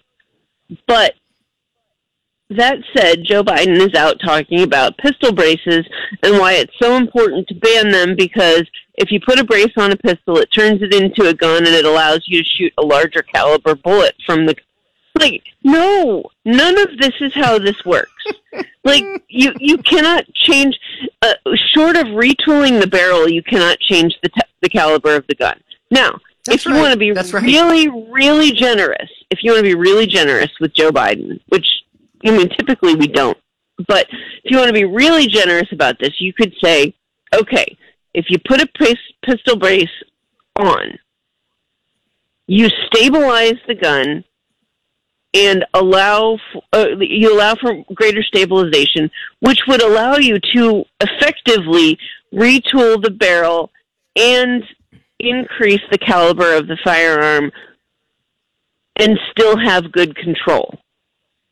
Because typically the larger the caliber, the more the kick, and you don't have quite as much control over where it's going if you don't know what you're doing, right? So if he's saying, okay, the pistol brace gives you greater control allows you to shoot a higher caliber bullet or a higher caliber gun and still maintain the kind of control you could over a long gun, for example. Maybe that's what he's trying to get at, but still, that's a lot of words that he didn't say. Yes. And it's a lot of stuff that, I mean... You've really given him the benefit of the doubt here. I give you credit. I was going to say, Joe fired 2 blasts through the door. What is it? Joe fired 2 blasts through the door. Biden From the shotgun, yeah. does not know this information. Chances Virginia, are the person who wrote the speech for him might know the information, but they did not give it to him in a way that he could then express it. Yep. He also said that Americans are running around in pickup trucks selling long guns out of the back of them on every street corner in America. I mean, where did you get this stuff? Well, I mean, he also told us that you could, if you were in a same-sex relationship, you could get married in the morning and be kicked out of a restaurant for being gay in the afternoon. Right. Right. Now, and here's the best part: is PolitiFact rated that as mostly true. Because there are some states that don't have laws against discrimination, and they can't guarantee it's not happening. That's what PolitiFact said. I'm like, oh my gosh. If it was happening, don't you think we'd know? Trying really hard. Virginia, thanks so much for everything. It's great to speak with you as always. We'll talk to you again next week. Sounds good. All right, there she goes. Virginia Kruta at VA Kruta. The Daily Wire, dailywire.com. When we come back, let's see, what do we got? We can take your phone calls, 417-866-0933, 417-866-0933. Our good friend Paul Hamby just sent me the Liberty Thought of the Week. I want to tell you what that is. It was a great one indeed about ever rising and more government. After Don Louzader's local news you need to know, 93.3 AM 560 KWTO. 93.3 and AM 560 KWTO News. KWTO News time is 7:31. We have some sunshine and 63 degrees in Springfield. Going to overall be a dry week. Sunny today with a high reaching 86 this afternoon. Lake of the Ozarks is in the national spotlight. A national poll conducted by USA Today has named the popular destination America's best lake for water sports. The lake beat out competitors such as Lake Superior, Lake Havasu, Lake Tahoe, and Big Bear Lake. The executive director of the Tri-County Lodging Association says there are so many ways to enjoy the water at Lake of the Ozarks, including wakeboarding, paddleboarding, skiing, tubing, kayaking, parasailing, fishing, and, of course, swimming. An elderly man from Conway has died in a UTV crash that happened over the weekend near Conway. The Missouri State Highway Patrol says James Burgess was killed on private property on Starvey Creek Road when the vehicle hit a rope that was tied between 2 trees. Burgess, who was 91 years old, was rushed to a local hospital where he died. All non-essential federal offices are closed on this Juneteenth holiday, and most banks are shut down. There is no mail delivery from the U.S. Postal Service, and there's no trading today on Wall Street. Juneteenth commemorates the end of slavery in the United States.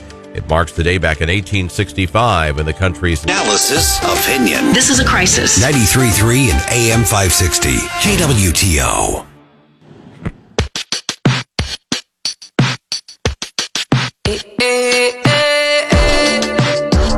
You're listening to Wake Up Springfield with former Speaker of the House Tim Jones, News Director Don Louzader, and producer Cass Bowen Anderson on 93.3 and AM 560 KWTO. And now I'm standing next to the president again, next to a collapsed bridge here. And he is here to commit to work with the governor and the delegation to make sure that we get this fixed quick. Fast as well too. This is a president that is committed to infrastructure, and then on top of that, the dual kind of law of the inflation bill that is going to make sure that there's going to be bridges all across like this, all across America getting rebuilt. Oh my gosh! Huh? Infraction? Degradation, first of all, instead of delegation. Infrastructure. Oh goodness! And he was standing next to Joe Biden. And forget about him. Okay, I'll give him I'll give him a lot of room, although he shouldn't be in the U.S. Senate, period. And it's just another example. He's like the young version of Joe Biden, that he's just being used, right? He's an empty shell of a man being used. So I'll give him the benefit of the doubt on the words he stumbles over because he's a freaking stroke victim, right? And he suffers from depression and everything else. But what was he talking about? So I'm like, okay, I'll let him stumble over some words, but like the paragraph doesn't make sense to me, right? He was talking about the I-95 collapse, I think. But what did he say? Something about how Joe Biden's committed to building more bridges. Woo, with the infrastructure bill. Yeah. He was trying to say that, but... When is that infrastructure bill going to start solving problems, by the way? Right? Or when do bridges stop collapsing after the spending of the $2 trillion? Yeah. You know what Joe Biden would tell me right now, Cass? He would tell me your other new favorite sounder. Hush up, boy. Me criticizing him. Hush up, boy. Yes, he would. God save the Queen. God save the Queen. Oh, my gosh. Did that strike you guys as weird? Yes. Or is it just me? Am I just making fun of him? Or is that really weird for him to say, for the president of the United States? Okay, I understand what Virginia's saying, right? We all jokingly say that, right? We don't say it as president of the United States following a speech on taking away people's Second Amendment rights. And God save the Queen. Okay, first of all, if anything, it should be God save the King, because the Queen died a year ago. Okay. When people say God save the Queen, they were referring for the last, 70 years to the Queen of England, to Queen Elizabeth, right?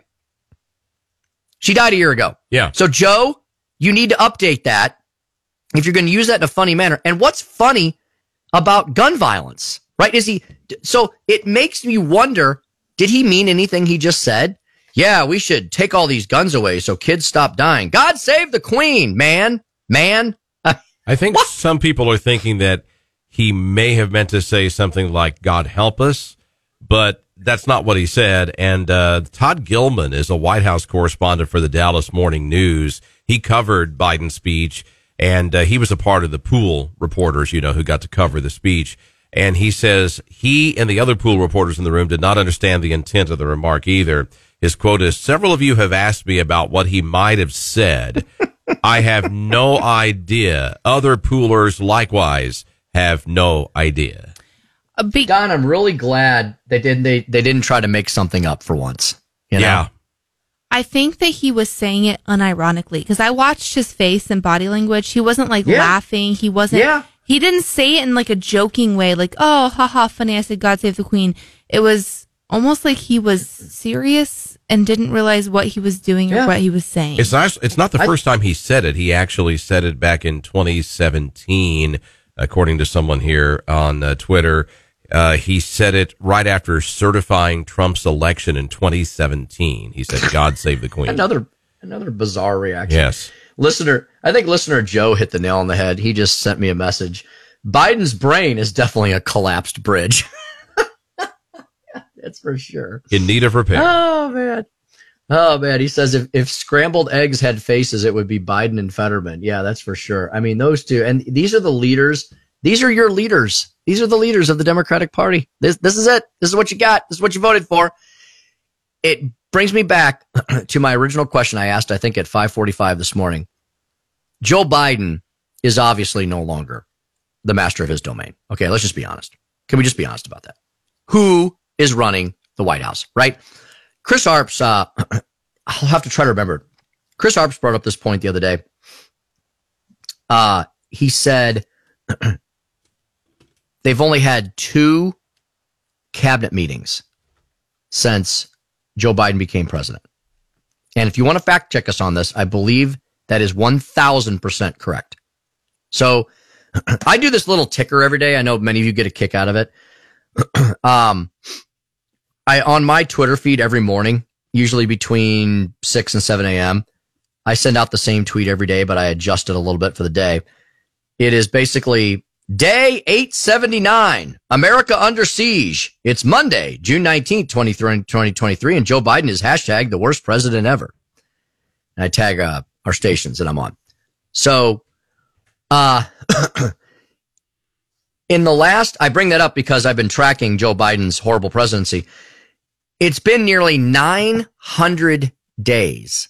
God help. God save the Queen since Joe Biden became president. He's had 2 cabinet meetings in nearly 900 days. So how does anybody know what to do at the White House? Like when everybody shows up to work this morning, it's Monday morning. Well, it's Juneteenth. I'm sorry. They'll all be off today. When everybody shows up for work tomorrow morning on Tuesday, June 20th, and they walk into the White House 7, I'm sure some people get there early, 6:30, 7, 7:30, 8 o'clock in the morning. What do they do? How do they know what to do? Who's giving the directions? Is it Valerie Jarrett, who is with the Obama administration? Is it Dr. Jill Biden? Is it Corinne Jean-Pierre? I doubt it. Is it Jen Psaki in exile? Is it Rahm Emanuel? Is it David Axelrod? Is it Ron Klain, even though he's now on the campaign side? I mean, what shadow government is actually running our government? Because, folks, come on. It's not Joe Biden. It's just not.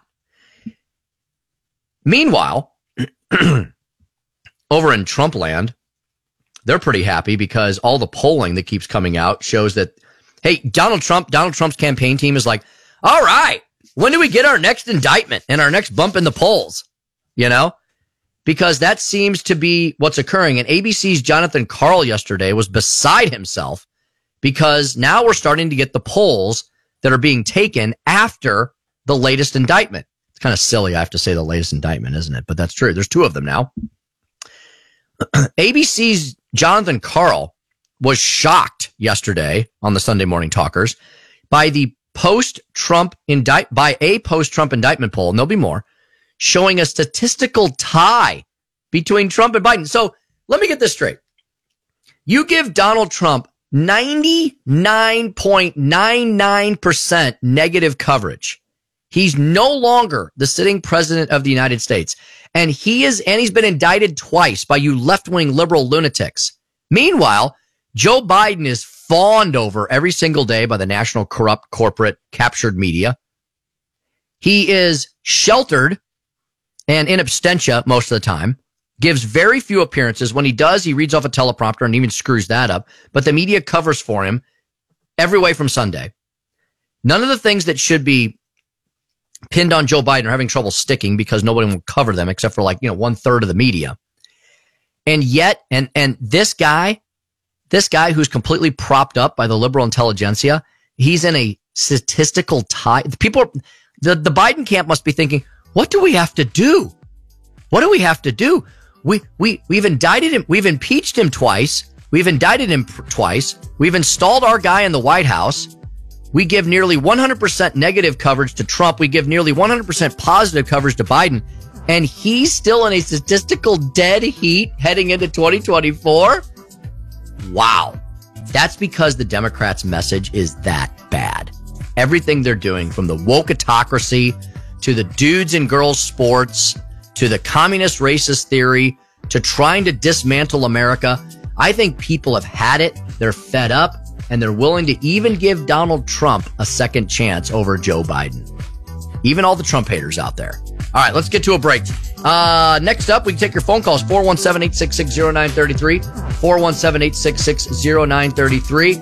I got to dig into this Harvard-Harris poll where most in the country say that the Trump indictment is election interference. Why do they say that? And why is Joe Rogan offering somebody $100,000 to debate on his program? Those 2 items next at 93.3 AM 560 KWTO. Traffic from the KWTO Traffic Center.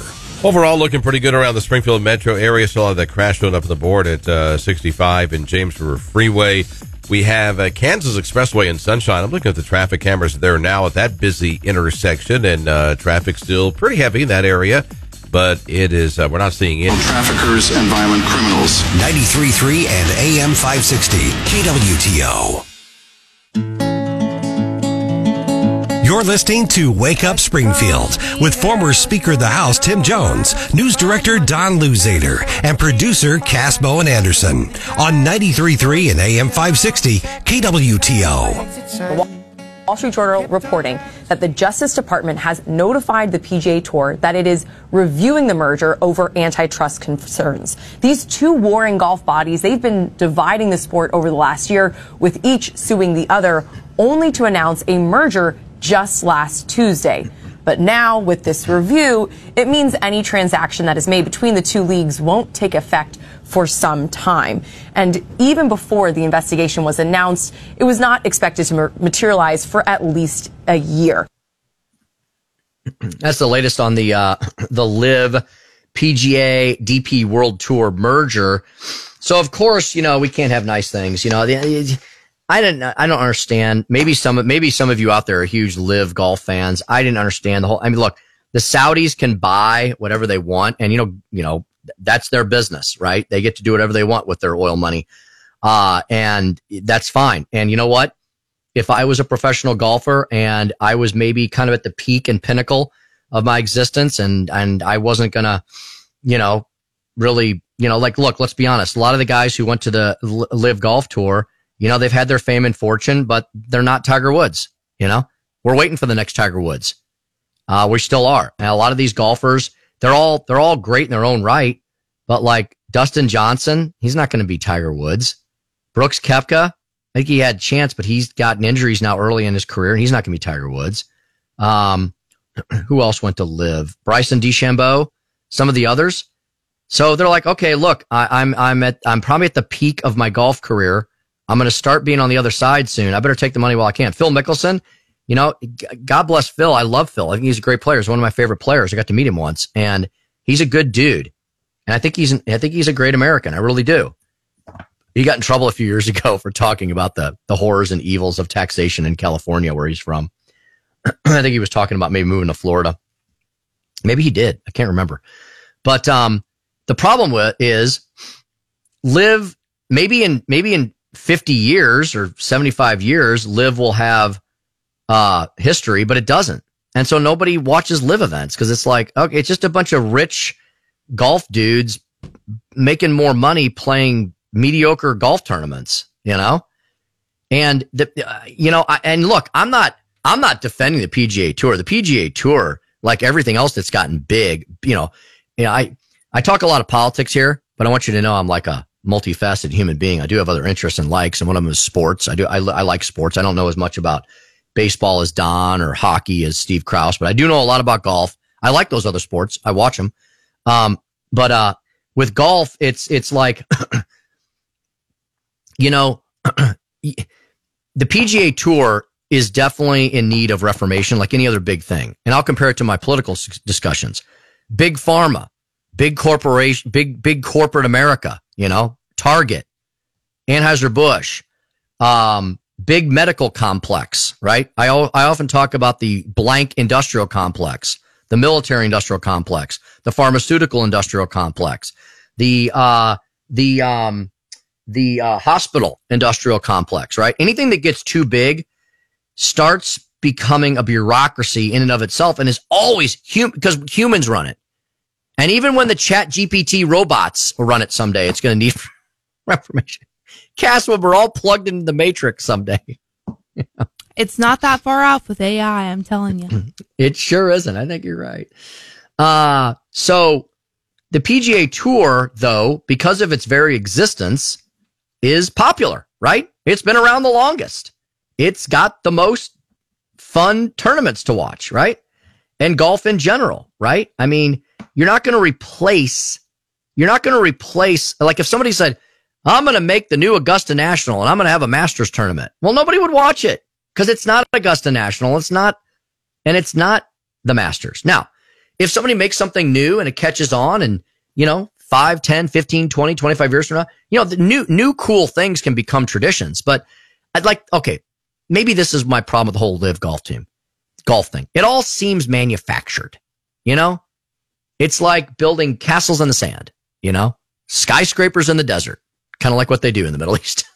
It all seems kind of manufactured. It's like, I'm just not interested. It's not, So I think that's... In my defense, I've never been interested, but... Right. You've never been interested, so you're good with all of this. Absolutely. So LIV So Live, PGA, DP, they all start suing each other over all this, right? And then they come up with a solution. Let's all just party together. Woohoo! I still don't know how that all works. But of course, our freaking U.S. government has to get involved. This is where I was going with all this. Antitrust, monopoly, blah, blah, blah. You know, can we just let name me one thing that the government has stuck its nose into that it has made better? Anything? People are going to say, well, what about the military? I love the military, but we've had a lot of military people on over the last few years and over the last few weeks. We have Dakota Wood. There you go. Dakota Wood. Lifelong lover of the military. U.S. Marine Corps retired. Paul Kurtman, another U.S. Marine. Okay? They will tell you, as much as they loved the military and as awesome, still as awesome as the U.S. military is, what in the world is it doing going woke? That's a major problem. So that's the government. The government screws up everything. So yes, even the military. Name me one thing the government has created and has run. Public-private partnerships are probably the best thing. There are things the government should. I'm not saying the government. I'm not an anarchist, okay? I love a lot of you libertarians out there. You're some of my favorite people. I'm not a complete libertarian. I do believe that government should, maybe, and this is maybe where my libertarian friends would agree with me. I do agree that the government should do some things. I don't think it does anything well, though. Roads and bridges. It should do roads and bridges well, right? Why are bridges still collapsing? Why can't Pete Buttigieg keep the, who called him booty juice last week? Oh, it was the president. Yeah, that was another one. Did you know that, Cass? He slipped up in some speech and he was thanking Pete. Pete introduced him. And then Biden comes up to the stand. It's kind of mumbled, but Cash, you could probably find it. It's kind of mumbled, but he calls him booty juice. He calls him booty juice. He does. It's everywhere. So, why are bridges still collapsing? Why do our roads still suck? Maybe it's because they're all racist roads. Maybe in honor of Juneteenth today. I found it. Oh, no. Did you find it? Yeah. Maybe in honor of Juneteenth, Pete Buttigieg should fix all the racist roads. Well, he'll have nothing to do because there are no racist roads. All right. Why are airplanes not running on time or at all? So the government, which should be doing things like transportation, the military, infrastructure, major things, they don't do anything right. So now they're going to stick their freaking noses because they have nothing else to do in Washington, D.C. The world's going to hell in a handbasket. The inflation is still, inflation's down. You mean the inflation that you created, the historically high inflation? It's down now. It went down a couple points. It's still historically high. Ask everybody how they're feeling. Are you still having trouble making ends meet? Most Americans are.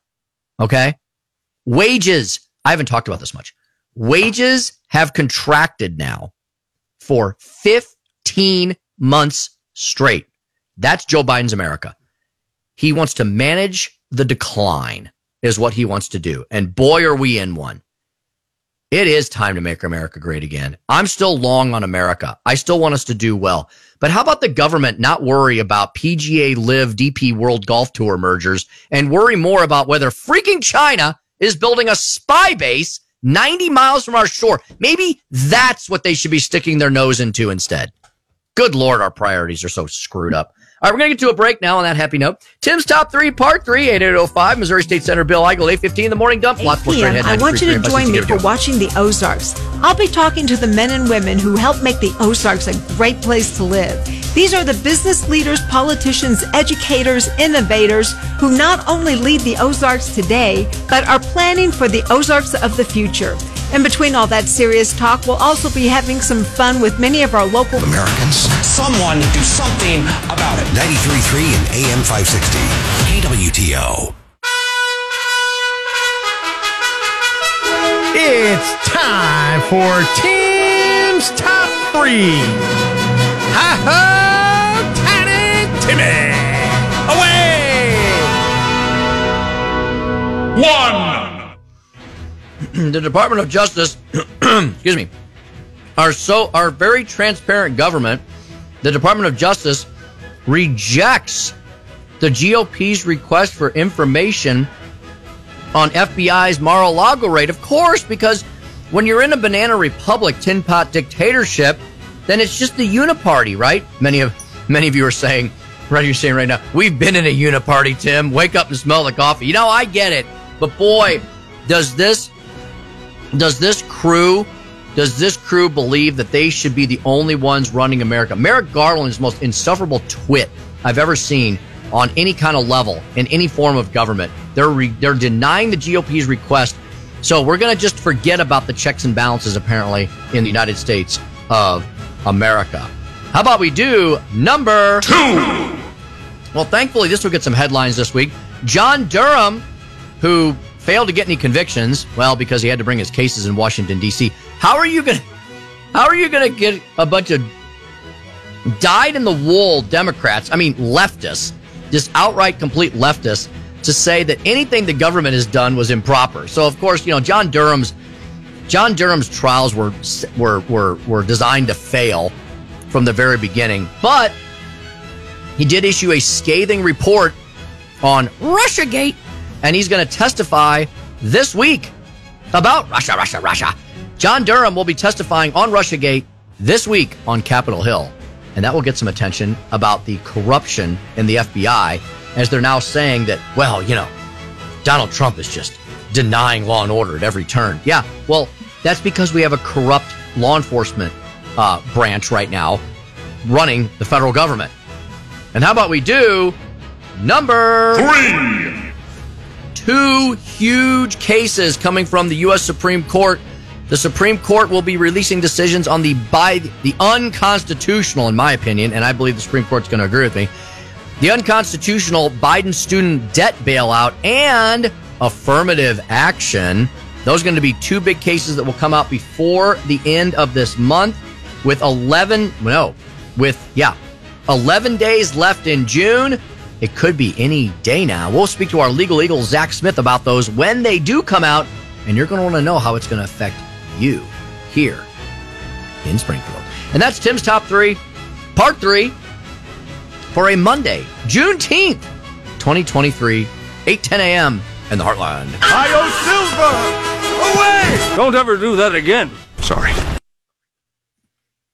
I'll do it several more times this week, and you'll like it. Rand Paul, the great senator from the Commonwealth of Kentucky, has vowed to block all future Biden National Institute of Health nominees until gain of function documents are released. Good. That's a direct link. A lot of times they say, well, a lot of times what happens is they'll have some piece of legislation. This happened all the time in Jefferson City. It happens all the time in Washington, D.C. Somebody will have some piece of legislation about, I don't know. Let's use Pete Buttigieg's favorite thing that he doesn't do anything about. Roads and bridges. Okay, so let's say there's a transportation bill. And the transportation bill is moving through the Senate, the U.S. Senate. And there's a senator who he could give a rip about the transportation bill, but he does want to get something accomplished regarding, it's kind of related, regarding, I was going to think of healthcare. But yeah, it's completely unrelated. Let's say he wants to get something done on a pro-life measure, okay? So you got this transportation bill going through on roads and bridges, and you got this other senator whose priority is a pro-life bill. Well, the senator will stop the transportation bill because they're not doing anything for his pro-life legislation. And so unrelated, but yet kind of related because it's all in the Senate. This time, I'm glad to see this is directly related. So maybe the media will report on it. So Joe Biden has these National Institute of Health nominees that he wants to place in cabinet positions. And Rand Paul has said, no. We're not doing anything regarding National Institute of Health or federal government and health until we talk about what the federal government screwed up over the last crisis, and that's with gain of function. I love that Rand Paul is a dog on a bone on this. He is going to get to the bottom of this if it frickin' takes him the rest of his Senate career. I believe he will, because he knows, well, we all know this, right? We just want the documents to prove it. We all know.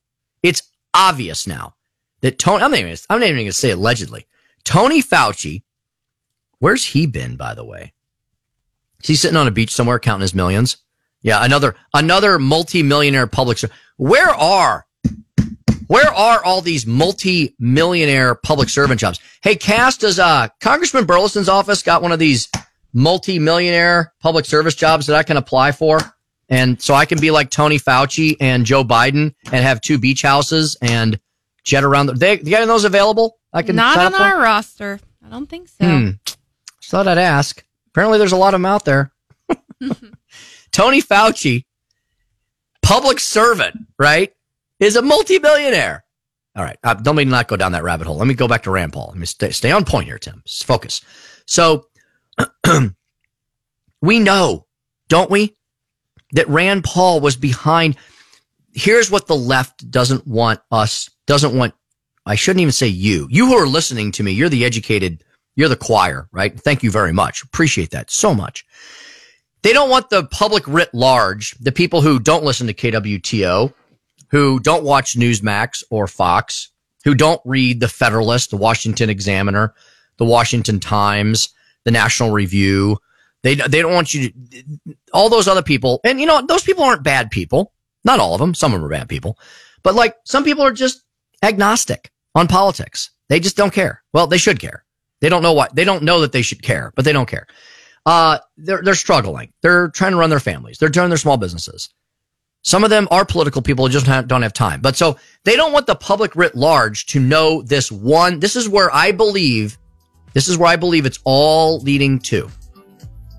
Tony Fauci is largely responsible for the COVID-19 global pandemic. Oh my God, did you just say that? Yes. And it's true, isn't it? Don't you believe it's true? I know it's alleged right now, but we know that Tony Fauci was directing millions and millions of dollars to the Wuhan lab, which Jon Stewart said created the Wuhan coronavirus because that was their job. It was you know what? We haven't played that in a while, Cass. We may have to play that. I will never we may have get to play tired that of at hearing 8:35. Play. Cass, now that Rand Paul is back in the news, vowing to block all Biden astro health nominees, we'll remind all of you all why we believe and why Jon Stewart believes that COVID-19 came from a Wuhan lab, said Wuhan lab being funded by various Tony Fauci shell corporations, ultimately funded by you, the taxpayer. Those are the dots they don't want you all to put together and go, oh, for the love of God, you mean we freaking caused the entire crisis and calamity? Yeah, very likely so, because then everybody would revolt, not in a violent way. We would all peacefully march to the ballot boxes, and everybody would vote for anybody but these lunatics who got us here in the first place. Honestly, they would largely vote for the Republican Party. That's why they can't let you know the truth on this. All right, we'll probably play that around 8:35. When we come back, we're going to speak to Missouri State Senator Bill Eigel. He's at Bill Eigel on Twitter. He's running for governor. We'll talk to him about that, how that's going, and what he's doing in the interim. All that next after Don Louzader's local traffic you need to know. 93.3 AM 560 KWTO. Traffic from the KWTO Traffic Center. Well, we're looking pretty good across the Springfield metro area. We have no crashes to tell you about at the present time.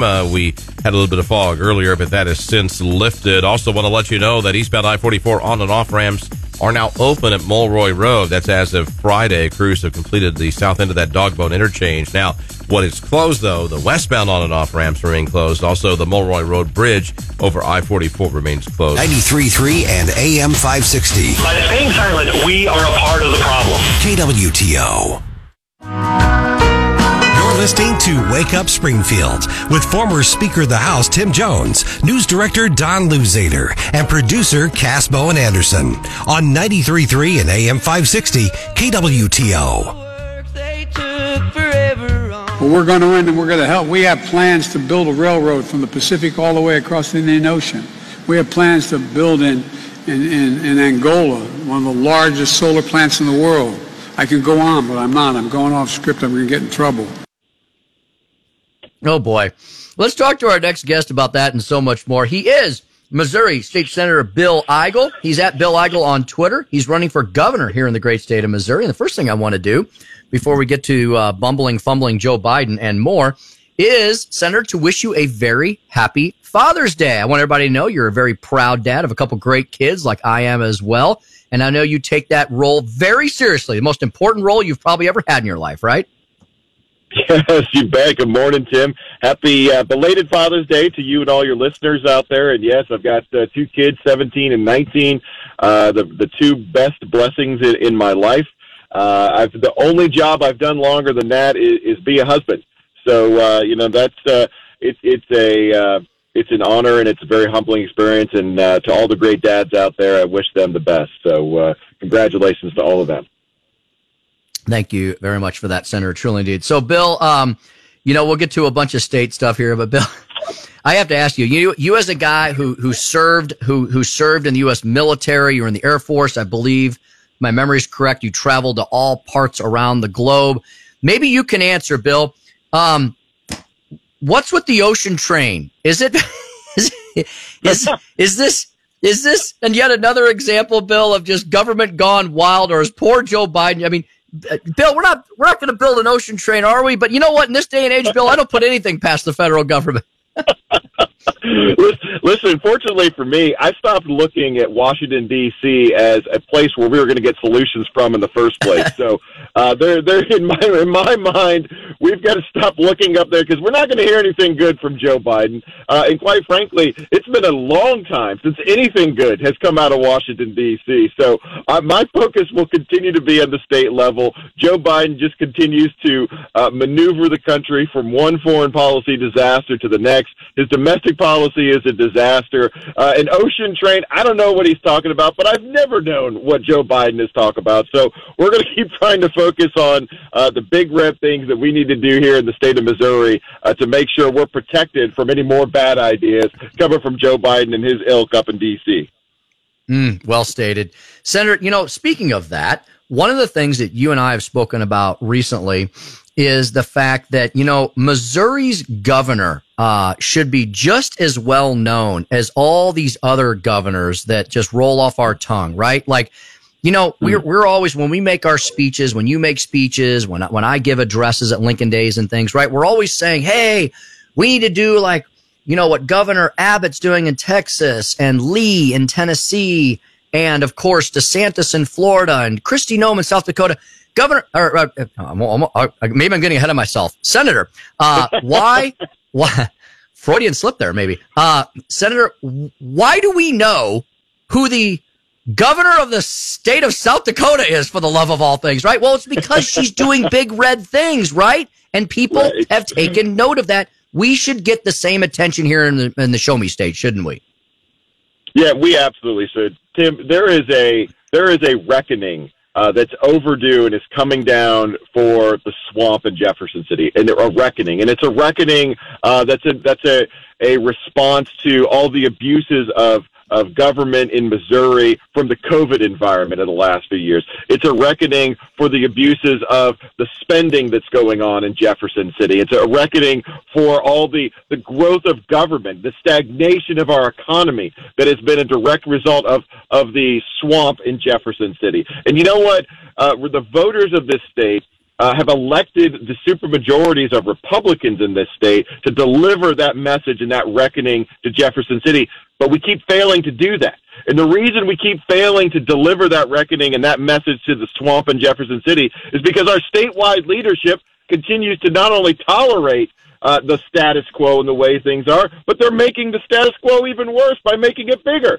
We have Governor Parson, unfortunately, every year he's been in there, has proposed spending bills that makes government bigger and bigger, and now it's bigger than it's ever been before. And that's why when you turn on your TV at night, you're hearing about the governors in other big states that are delivering exactly that message and that reckoning to the status quos and swamps in their state. Well, that's the kind of leadership we need in our state, because once that is done, we're going to start offering the actual solutions in our state that are going to put us on par with the Texases and the Tennessees and the Floridas. We're going to start cutting personal property tax. We're going to start limiting regular property tax and cutting that. We're going to start defending our farmland and not allowing China or any other foreign country from buying 1 square inch of Missouri. We're going to start reforming our initiative petition process. We're going to start passing the big red bills like right to work. Remember right to work? Why isn't Missouri passing big bills like right to work so that we're going to be as attractive as a destination for economic opportunity as all those other big red states.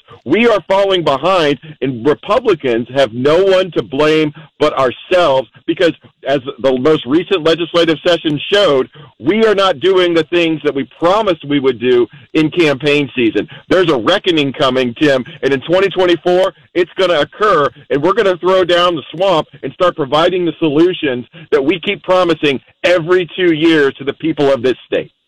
Well, and you know who agrees with you, Senator? It's not just you and I here on a morning talk show in Southwest Missouri, which, by the way, loves right to work. I remember that from my legislative days. You know, being surrounded by Arkansas, Oklahoma, and Kansas, all right to work states. Southwest Missourians, right, I know, are sick and tired of all the factories being built on the other side of the state line roads. Senator, it's not just us, though, talking about these things. Objective third parties have said the same thing. Senator, just last week, CPAC, which is the political action wing of the American Conservative Union. Everybody's heard of the big CPAC events that happen every year. They do a legislative scorecard for every state in the country, and they do it for federal. They're very well respected. And you can look at all of their scoring and how they do it. Senator, this was their headline. Number one, I think they gave you a 100% rating, so people need to take note of that. Number two, on the Missouri legislative scorecard, I want your response to this headline. CPAC releases Missouri legislative scorecard revealing strong conservatives in the House weighed down by their counterparts in the Senate. Not you, Senator Bill Eigel, but Senator leadership. That's one of the other big problems. Don't you need a governor to lead? And then you need the sound of two hands clapping between the House and the Senate, don't you? Yeah, absolutely. And you know, we have 24 Republican state senators in the Missouri Senate, Tim.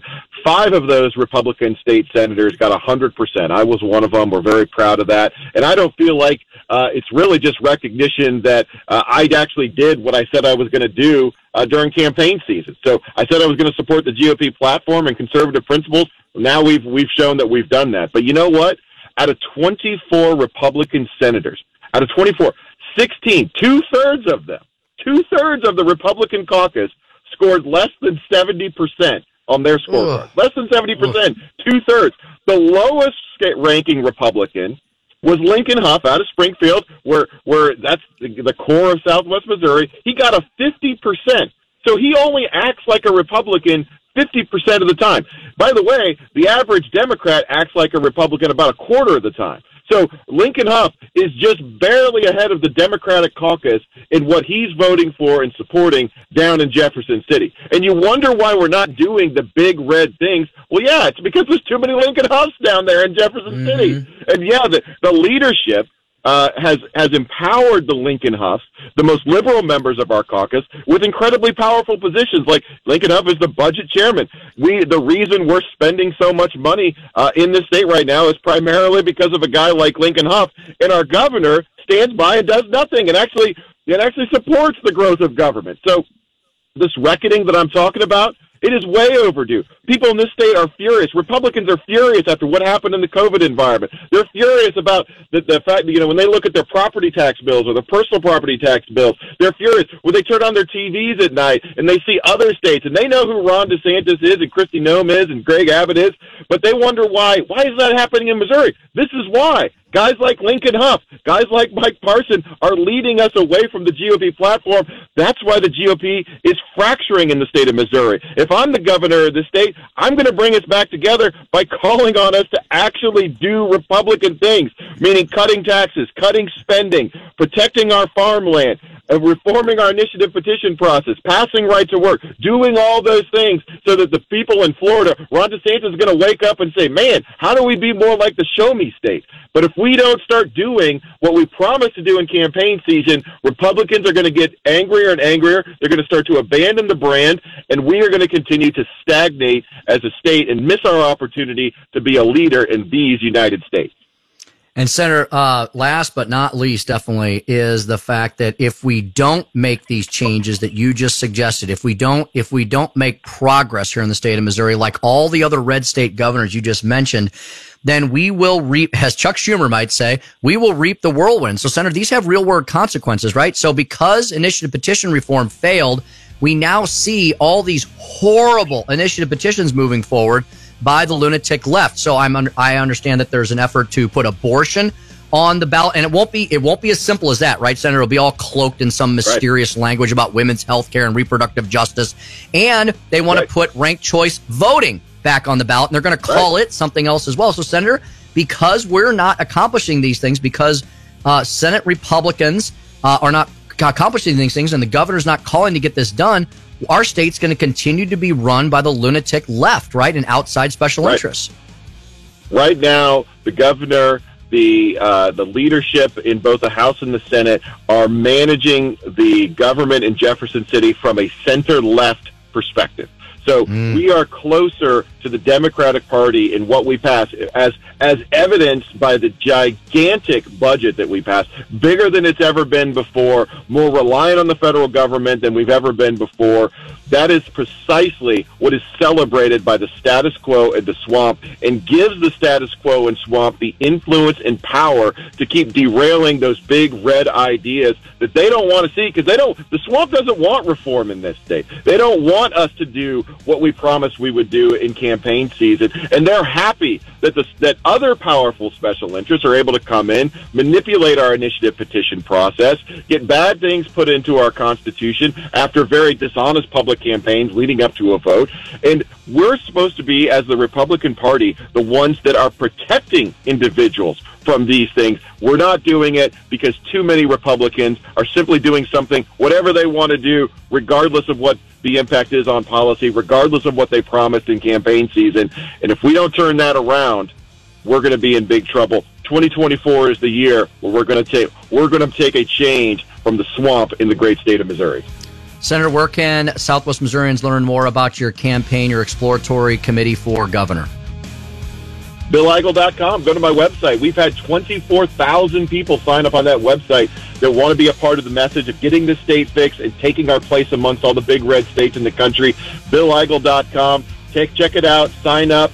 Get involved. We're going to be, I think, in the next 60 to 90 days, we've got some big announcements and events coming up. So lots going on, and we're ready to get started. Excellent indeed. Thank you, Senator Bill Eigel. Congrats on everything you're doing right now and continue to try to do to make Missouri great again. And we'll talk to you again soon. Thanks, Tim. We'll talk soon.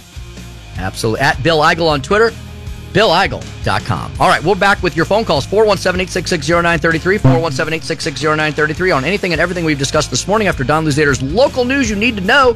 93.3 and 560 KWTO. 93.3 and AM 560 KWTO News.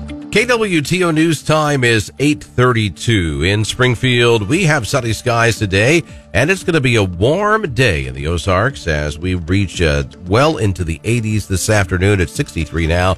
We're looking for a high this afternoon of 86 degrees.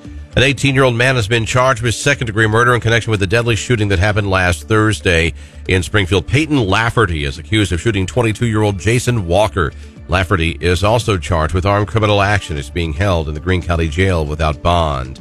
Two teenagers from Kansas hurt in a jet ski crash over the weekend at Lake of the Ozarks. Troopers say a 15-year-old from Derby, Kansas, crashed a jet ski into the side of another one ridden by a 16-year-old from Rose Hill, Kansas. Troopers say both of those riders were seriously injured. 91-year-old man from Conway has died in a UTV crash on Saturday. Highway Patrol troopers say James Burgess was riding on private property on Starvey Creek Road south of Conway when he hit a rope that was tied between two trees. Burgess was taken to a hospital where he died from his injuries. And fire officials in Pineville down in McDonald County say a fire near Elk River was deliberately set by a person on the river. The fire's in a heavily wooded area, inaccessible to fire trucks. Authorities say it could continue to burn for several days. Missouri Department of Conservation. 3 and AM 560. Hey, that was the old regime. Who's going to go to jail for this? KWTO.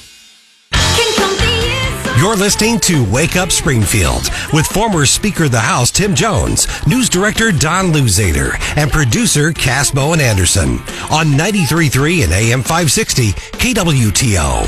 It's not a walk in the park to love each other, but when our fingers interlock, can't deny you're worth it. 'Cause after all this time, I'm still into you. I should be over all the butterflies, but I'm into you. And baby, having Trump not only have had the codes, but now having the classified information for Americans and being able to put that out and share it in his resort with anyone and everyone who comes through should be terrifying to all Americans, and he needs to be stopped. Finally saying the quiet part out loud, right, gang? I bet she regretted that as soon as it came out of her El mouth. Tungo Slippo. Who was that? That was Delegate Stacy Plaskett from the Virgin Islands. Virgin Islands are lovely places, yeah, but apparently not have nice people there. At least not nice delegates. Welcome back to the program, 93.3 and 560 KWTO. It is Monday, June 19th, 2023, 8:38, almost 8:39 in the AM. Hope you have a fantastic Juneteenth today if you have the day off. If not, then get back to work.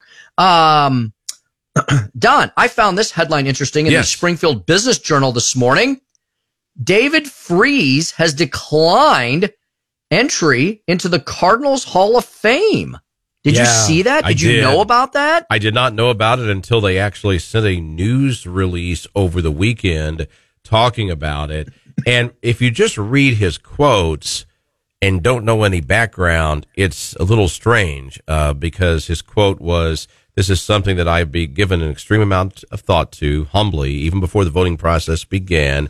I'm aware of the impact I had in helping bring the team great memories to the city I grew up in, including the 11th championship, but this honor means more to me. I look at who I was during my tenure, and that weighs heavily on me."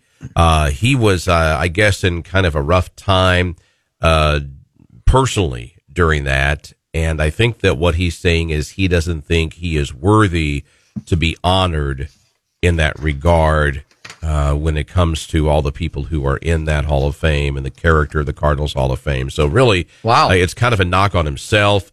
He's been very open about his struggles with depression and anxiety during his time in playing for the Cardinals. Yeah. And so I think it was a time, there was a time there when it was not a good time in his life. And I think that he just basically is saying, and I've had to read several articles to finally get the full picture. I think he's just saying, I don't believe I'm worthy, and I apologize to the fans and everyone who voted for me. That weighs heavily on me, but I just don't feel like I should be inducted into the Cardinals Hall of Fame. So pretty amazing. What a humble guy. Yeah, I mean, you don't see that much anymore. No, you sure don't. And you know what? I think probably in the end, a lot of people will really end up respecting him even more for it. Because he is a World Series hero. There's no doubt about it. I mean, I saw the home run. Were you Game 6? I was there. Oh my gosh. Yeah. Wow. We almost had left because it was like over. Like the game was over, right, Don? They were down. Oh yeah. What, 2 or 3 runs in the or ninth something? inning? Yeah. Yeah. And a lot of people had left.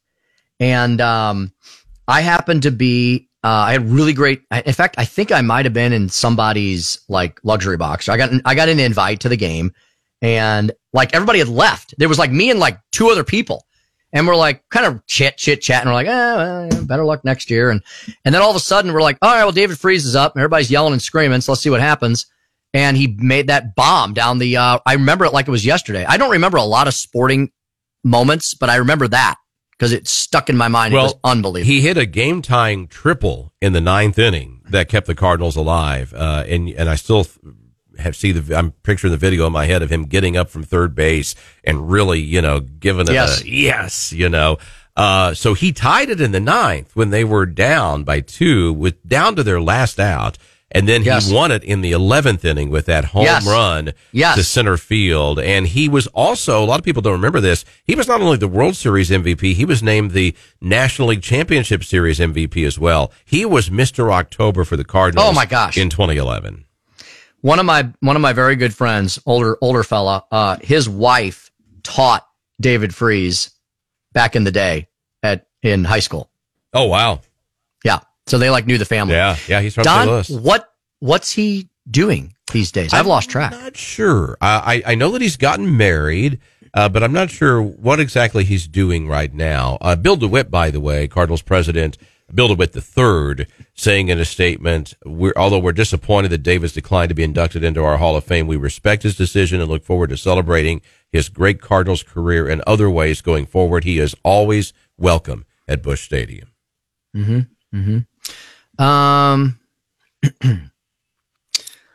So he's no longer playing ball, huh? Oh no, yeah, he's been retired for, I want to say, maybe 2 or 3 years at least now. Yeah. Let's see. Let's see if I can find. I want to say he went out as a Dodger, I believe. Yeah, he played. You're right. He played for the Angels, the Pirates, the Dodgers, after the Cardinals. Yeah. 2019. Yeah. He retired after that season. Yeah, Don, this is crazy. This is interesting. He was an all-star high school player. He also he likes to decline. He declined a college baseball scholarship from University of Missouri back in the day. Wow. You know that? No, I did not know that. Wow. Needing a break from baseball, he sat out his freshman year of college before feeling a renewed urge to play the game. He transferred to St. Louis Community College Merrimack, a junior college in the St. Louis region, where my friend's wife taught him math. He played there one season before he went to the University of South Alabama. The Padres selected him in the 9th round of the 2006 Major League Baseball draft. The Cardinals acquired Freeze before the 2008 for season. Jim Edmonds. They traded Jim Edmonds, I believe, for him. Yeah, because people weren't happy about that, I remember, in the beginning. And then he got rid of all that stuff. So, by being awesome. Let's see. I'm trying to see if they've got any information on like what the heck he's doing now. Don, he finished up in 2019 with the Dodgers. So, my goodness. 3+ years ago now. Freeze resides in Austin, Texas, and has begun learning to play guitar. He got married in September 2016. He and his wife have 2 sons. So, yeah, that's all I'm seeing. And you're right, Don. He said his wife was a social worker. I'm sorry. No, he credits the relationship with his wife and seeing a social worker with helping him get through depression and alcoholism. Wow. They don't really say what else he's doing now. I guess he's just, I bet you he's maybe doing some coaching or something like that. Or yeah, who knows? Probably so. Wow. Well, God bless David Freeze. Thank you for the memories. That is for sure. 8:45 in the AM. My goodness, we are like approaching our final segment of the show. It is Monday, June 19th, 2023. What's next? The all-important Morning Dump. That's coming up next, where we hand you off to Gary Nolan. Keep it right here. Go nowhere. Don Louzader's got a final traffic update for you, and we're back with the Morning Dump at 93.3 AM 560 KWTO. Traffic from the KWTO Traffic Center. Overall, we're looking pretty good across the Springfield metro area. We have no major crashes. Illegal aliens have been released into our communities. 93.3 and AM 560 KWTO. You're listening to Wake Up Springfield with former Speaker of the House Tim Jones, News Director Don Louzader, and producer Cass Bowen Anderson on 93.3 and AM 560 KWTO. A cold beer on a Friday night, a pair of jeans that fit just right, and the radio.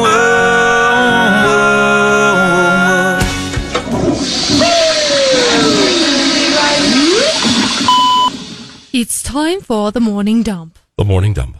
The Morning Dump.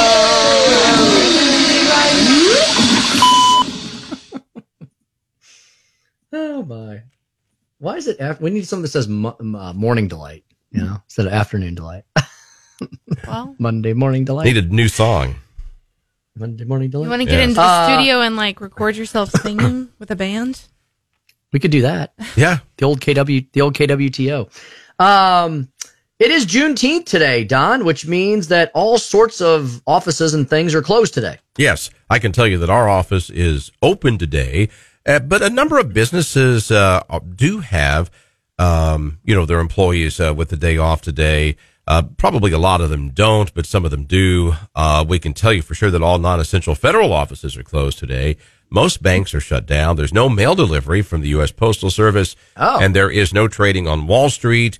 Juneteenth commemorates the end of slavery in the United States. It marks the day back in 1865 when the country's last enslaved people in Galveston, Texas, were informed that they were freed under the Emancipation Proclamation. See, in this day and age, any kind of big news travels fast, but back in the day, it took a while to get word to people, back in the 1800s. So these were actually literally the last people to be informed, and that is when they're marking this this holiday. Very cool. So, if the post office is closed, Yeah. to me, Tim and I protest. That's a legit holiday. You know what I mean? Like when the post office closes, we should all be off. That's like my marker. Because for instance, retweet. So we let's have see, a lot President's Day. Yes. Dr. Martin Luther King Yes. Jr. Day. Yes. All of those, you think we should be off? Now, let me ask you this. Okay, Flag Day was last week. Very important holiday. I'm for shame on me for not mentioning Flag Day. I forgot what we were doing that day. I think it was the 14th last week. We were just very busy and I didn't mention it. I think we talked happy about belated Flag Day. Forgot to talk about Flag Day. But Don, I probably forgot because the mail gets delivered on Flag Day. So to me, when the mail is not being delivered, that's a day everybody should be off. That should be just as important. If the mail is not, because they deliver the mail. What's the saying? What's the saying? Rain, snow, shine, dark, bright. We deliver for you. Yes. Columbus Day as well, by the way. Yep. So those are all We need to federal. get the Those should Zimmers on the line. we should, just like Memorial Day, we should be off today. I agree. We should celebrate Juneteenth. We should be celebrating Juneteenth right now. Tim and I are So there you upset looking at our manager, Dawn. over I here. tell you what, I'll let you guys bring that one up. I would like to say happy Juneteenth to my good friend, David. Yeah, he's such a good friend. I can't remember his name. Daniel Cameron. Daniel Cameron is the first black attorney general of the Commonwealth of Kentucky. And he's got a great tweet out right now that I'm going to retweet. I will tag our station so you can all see it. Daniel Cameron is running for governor in the Commonwealth of Kentucky, which I think is fantastic. And although the Democrats had several decades, like many, many decades, to elect a black Democrat, they never chose to because, see, the Democrats really don't care much about black people or any people. They just use people as political pawns. Republicans are going to elevate, in my opinion, Daniel Cameron. I think he's going to make it to governor. He's going to be the first black governor of the Commonwealth of Kentucky, a southern state, right? A slave state. Daniel Cameron is going to be the freaking governor. I believe he will. I believe he's going to beat old white guy Andy Beshear, Democrat.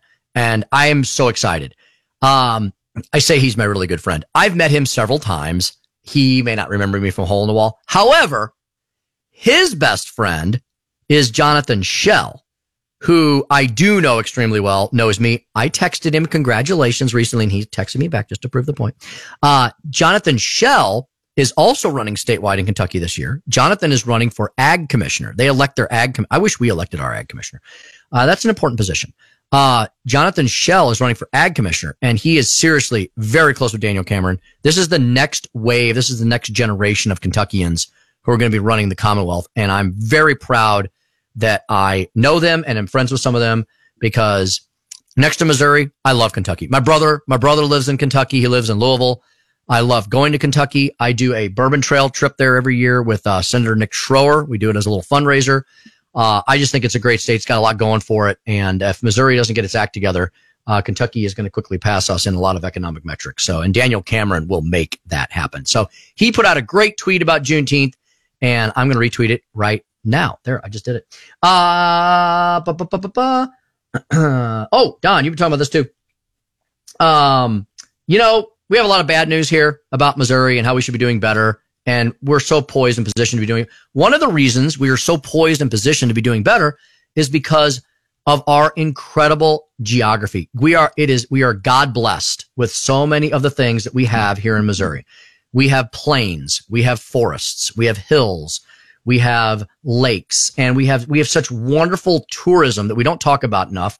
Don, Lake of the Ozarks is in the national spotlight, not for the Ozark show, but for a good reason. I'm kind of glad that it's something besides the show Ozark. I mean, don't get me wrong, it's a good show, but come on, do we really have to always link Lake of the Ozarks to that show? But no, this is a national poll conducted by USA Today, and it is named the popular destination, Lake of the Ozarks, America's best lake for water sports. The lake beat out Lake Superior, Lake Havasu, Lake Tahoe, and Big Bear Lake. Wow. Wow, Lake Tahoe. Lake Tahoe. The executive director of the Tri-County Lodging Association says there are so many ways to enjoy the water at Lake of the Ozarks, including wakeboarding, paddleboarding, skiing, tubing, kayaking, parasailing, fishing, and swimming. So congratulations to Lake of the Ozarks. That was my whole life. All of those things was my whole life growing up. I mean, we were lake people. That was our family's thing. We had a boat that we took down to Table Rock Lake all the time, and I was wakeboarding by the time I was like 5 or 6 years old, and wake surfing and tubing. It was our thing. My oldest brother, John, I think competed some, and he was really good. I mean, he would do like major tricks and stuff. That was our thing. That's cool. Cool. Although Excellent. I would protest and say Table Rock Lake is much better than Lake of the Ozarks for two reasons. One, it's arguable. It's prettier. It's cleaner. It's by Branson. It has Silver Dollar City. Table Rock Lake is by far the superior lake. Well, I just think we're fortunate. We have so many We have really two. good ones here. Yeah. And more. And we're right between them here in Springfield. Lake of the Ozarks can be kind of gross. Ugh. I'll be doing some lake life. July 1st, I'll be heading to my buddy's lake, Tishomingo, which is a little lake. Yeah, I've heard of that one. Yeah, you've heard of Tishomingo. You know what we used to call Tishomingo? Don, this is probably racist. We used to say Tishomingo is a Native American for the healing waters. So, the healing waters. I don't know if it means that or not. We just made that up. Lake Tishomingo is a little lake, Don. I know you've heard of it because you used to be over on the southeast side of the state. Tishomingo is in Hillsboro, Missouri, Yes, Don, which Jefferson is County. the northern end of Jefferson County. My best friend from high school and a bunch of us used to go there. So they've had a lake house at Tishomingo since like the 70s, maybe the 60s. And his parents have a larger home now, and each of the brothers bought a house down there too. And it's a delightful little lake. It's a neat little lake, and it's about 40-acre lake. You can have a 50 horsepower motor on it. So, it's not a huge lake, but it's very picturesque and pretty. And it's about 20 minutes from my house. Why I never bought there, I don't have time. I don't have time. I just don't. I have too much going on to manage a lake house. Oh, someday you'll. I like to visit. The best lake house to go to is your friend's lake house. That's right. Then you just leave. Yeah, you don't have to deal with the mess. Yeah. Or the upkeep. Hey, final morning dump. AT&T is taking a dump on San Francisco. They are shutting down their flagship store. Yeah, AT&T shuttering their flagship store in San Francisco. There you go, lefties. You're not going to have nice things any longer if you keep being lunatics. Hey, on that happy note, happy Juneteenth to everybody. Hope you have a great day. Hope you had a great Father's Day weekend with the dad or the father figure in your life. We'll be back tomorrow with lots more awesome content. Gary Nolan, the Gary Nolan Show is up next. Clay Travis, Buck Sexton, Dan Bongino, the Elijah Harr Show, Joe Pags, Jimmy Fallon, Fox Across America. Everything at 933kwto.com. Make sure you tune in, listen in, sign on throughout the day. 93.3 AM 560. Zimmer News Network, committed to serving our local communities by providing local, accurate, reliable news you can count on as it happens. Get the latest news, weather, and traffic from our trusted news team of Brian Houseworth, Don Louzader, and John Marsh. Keeping our commitment to serving you with information you want, news you need. We are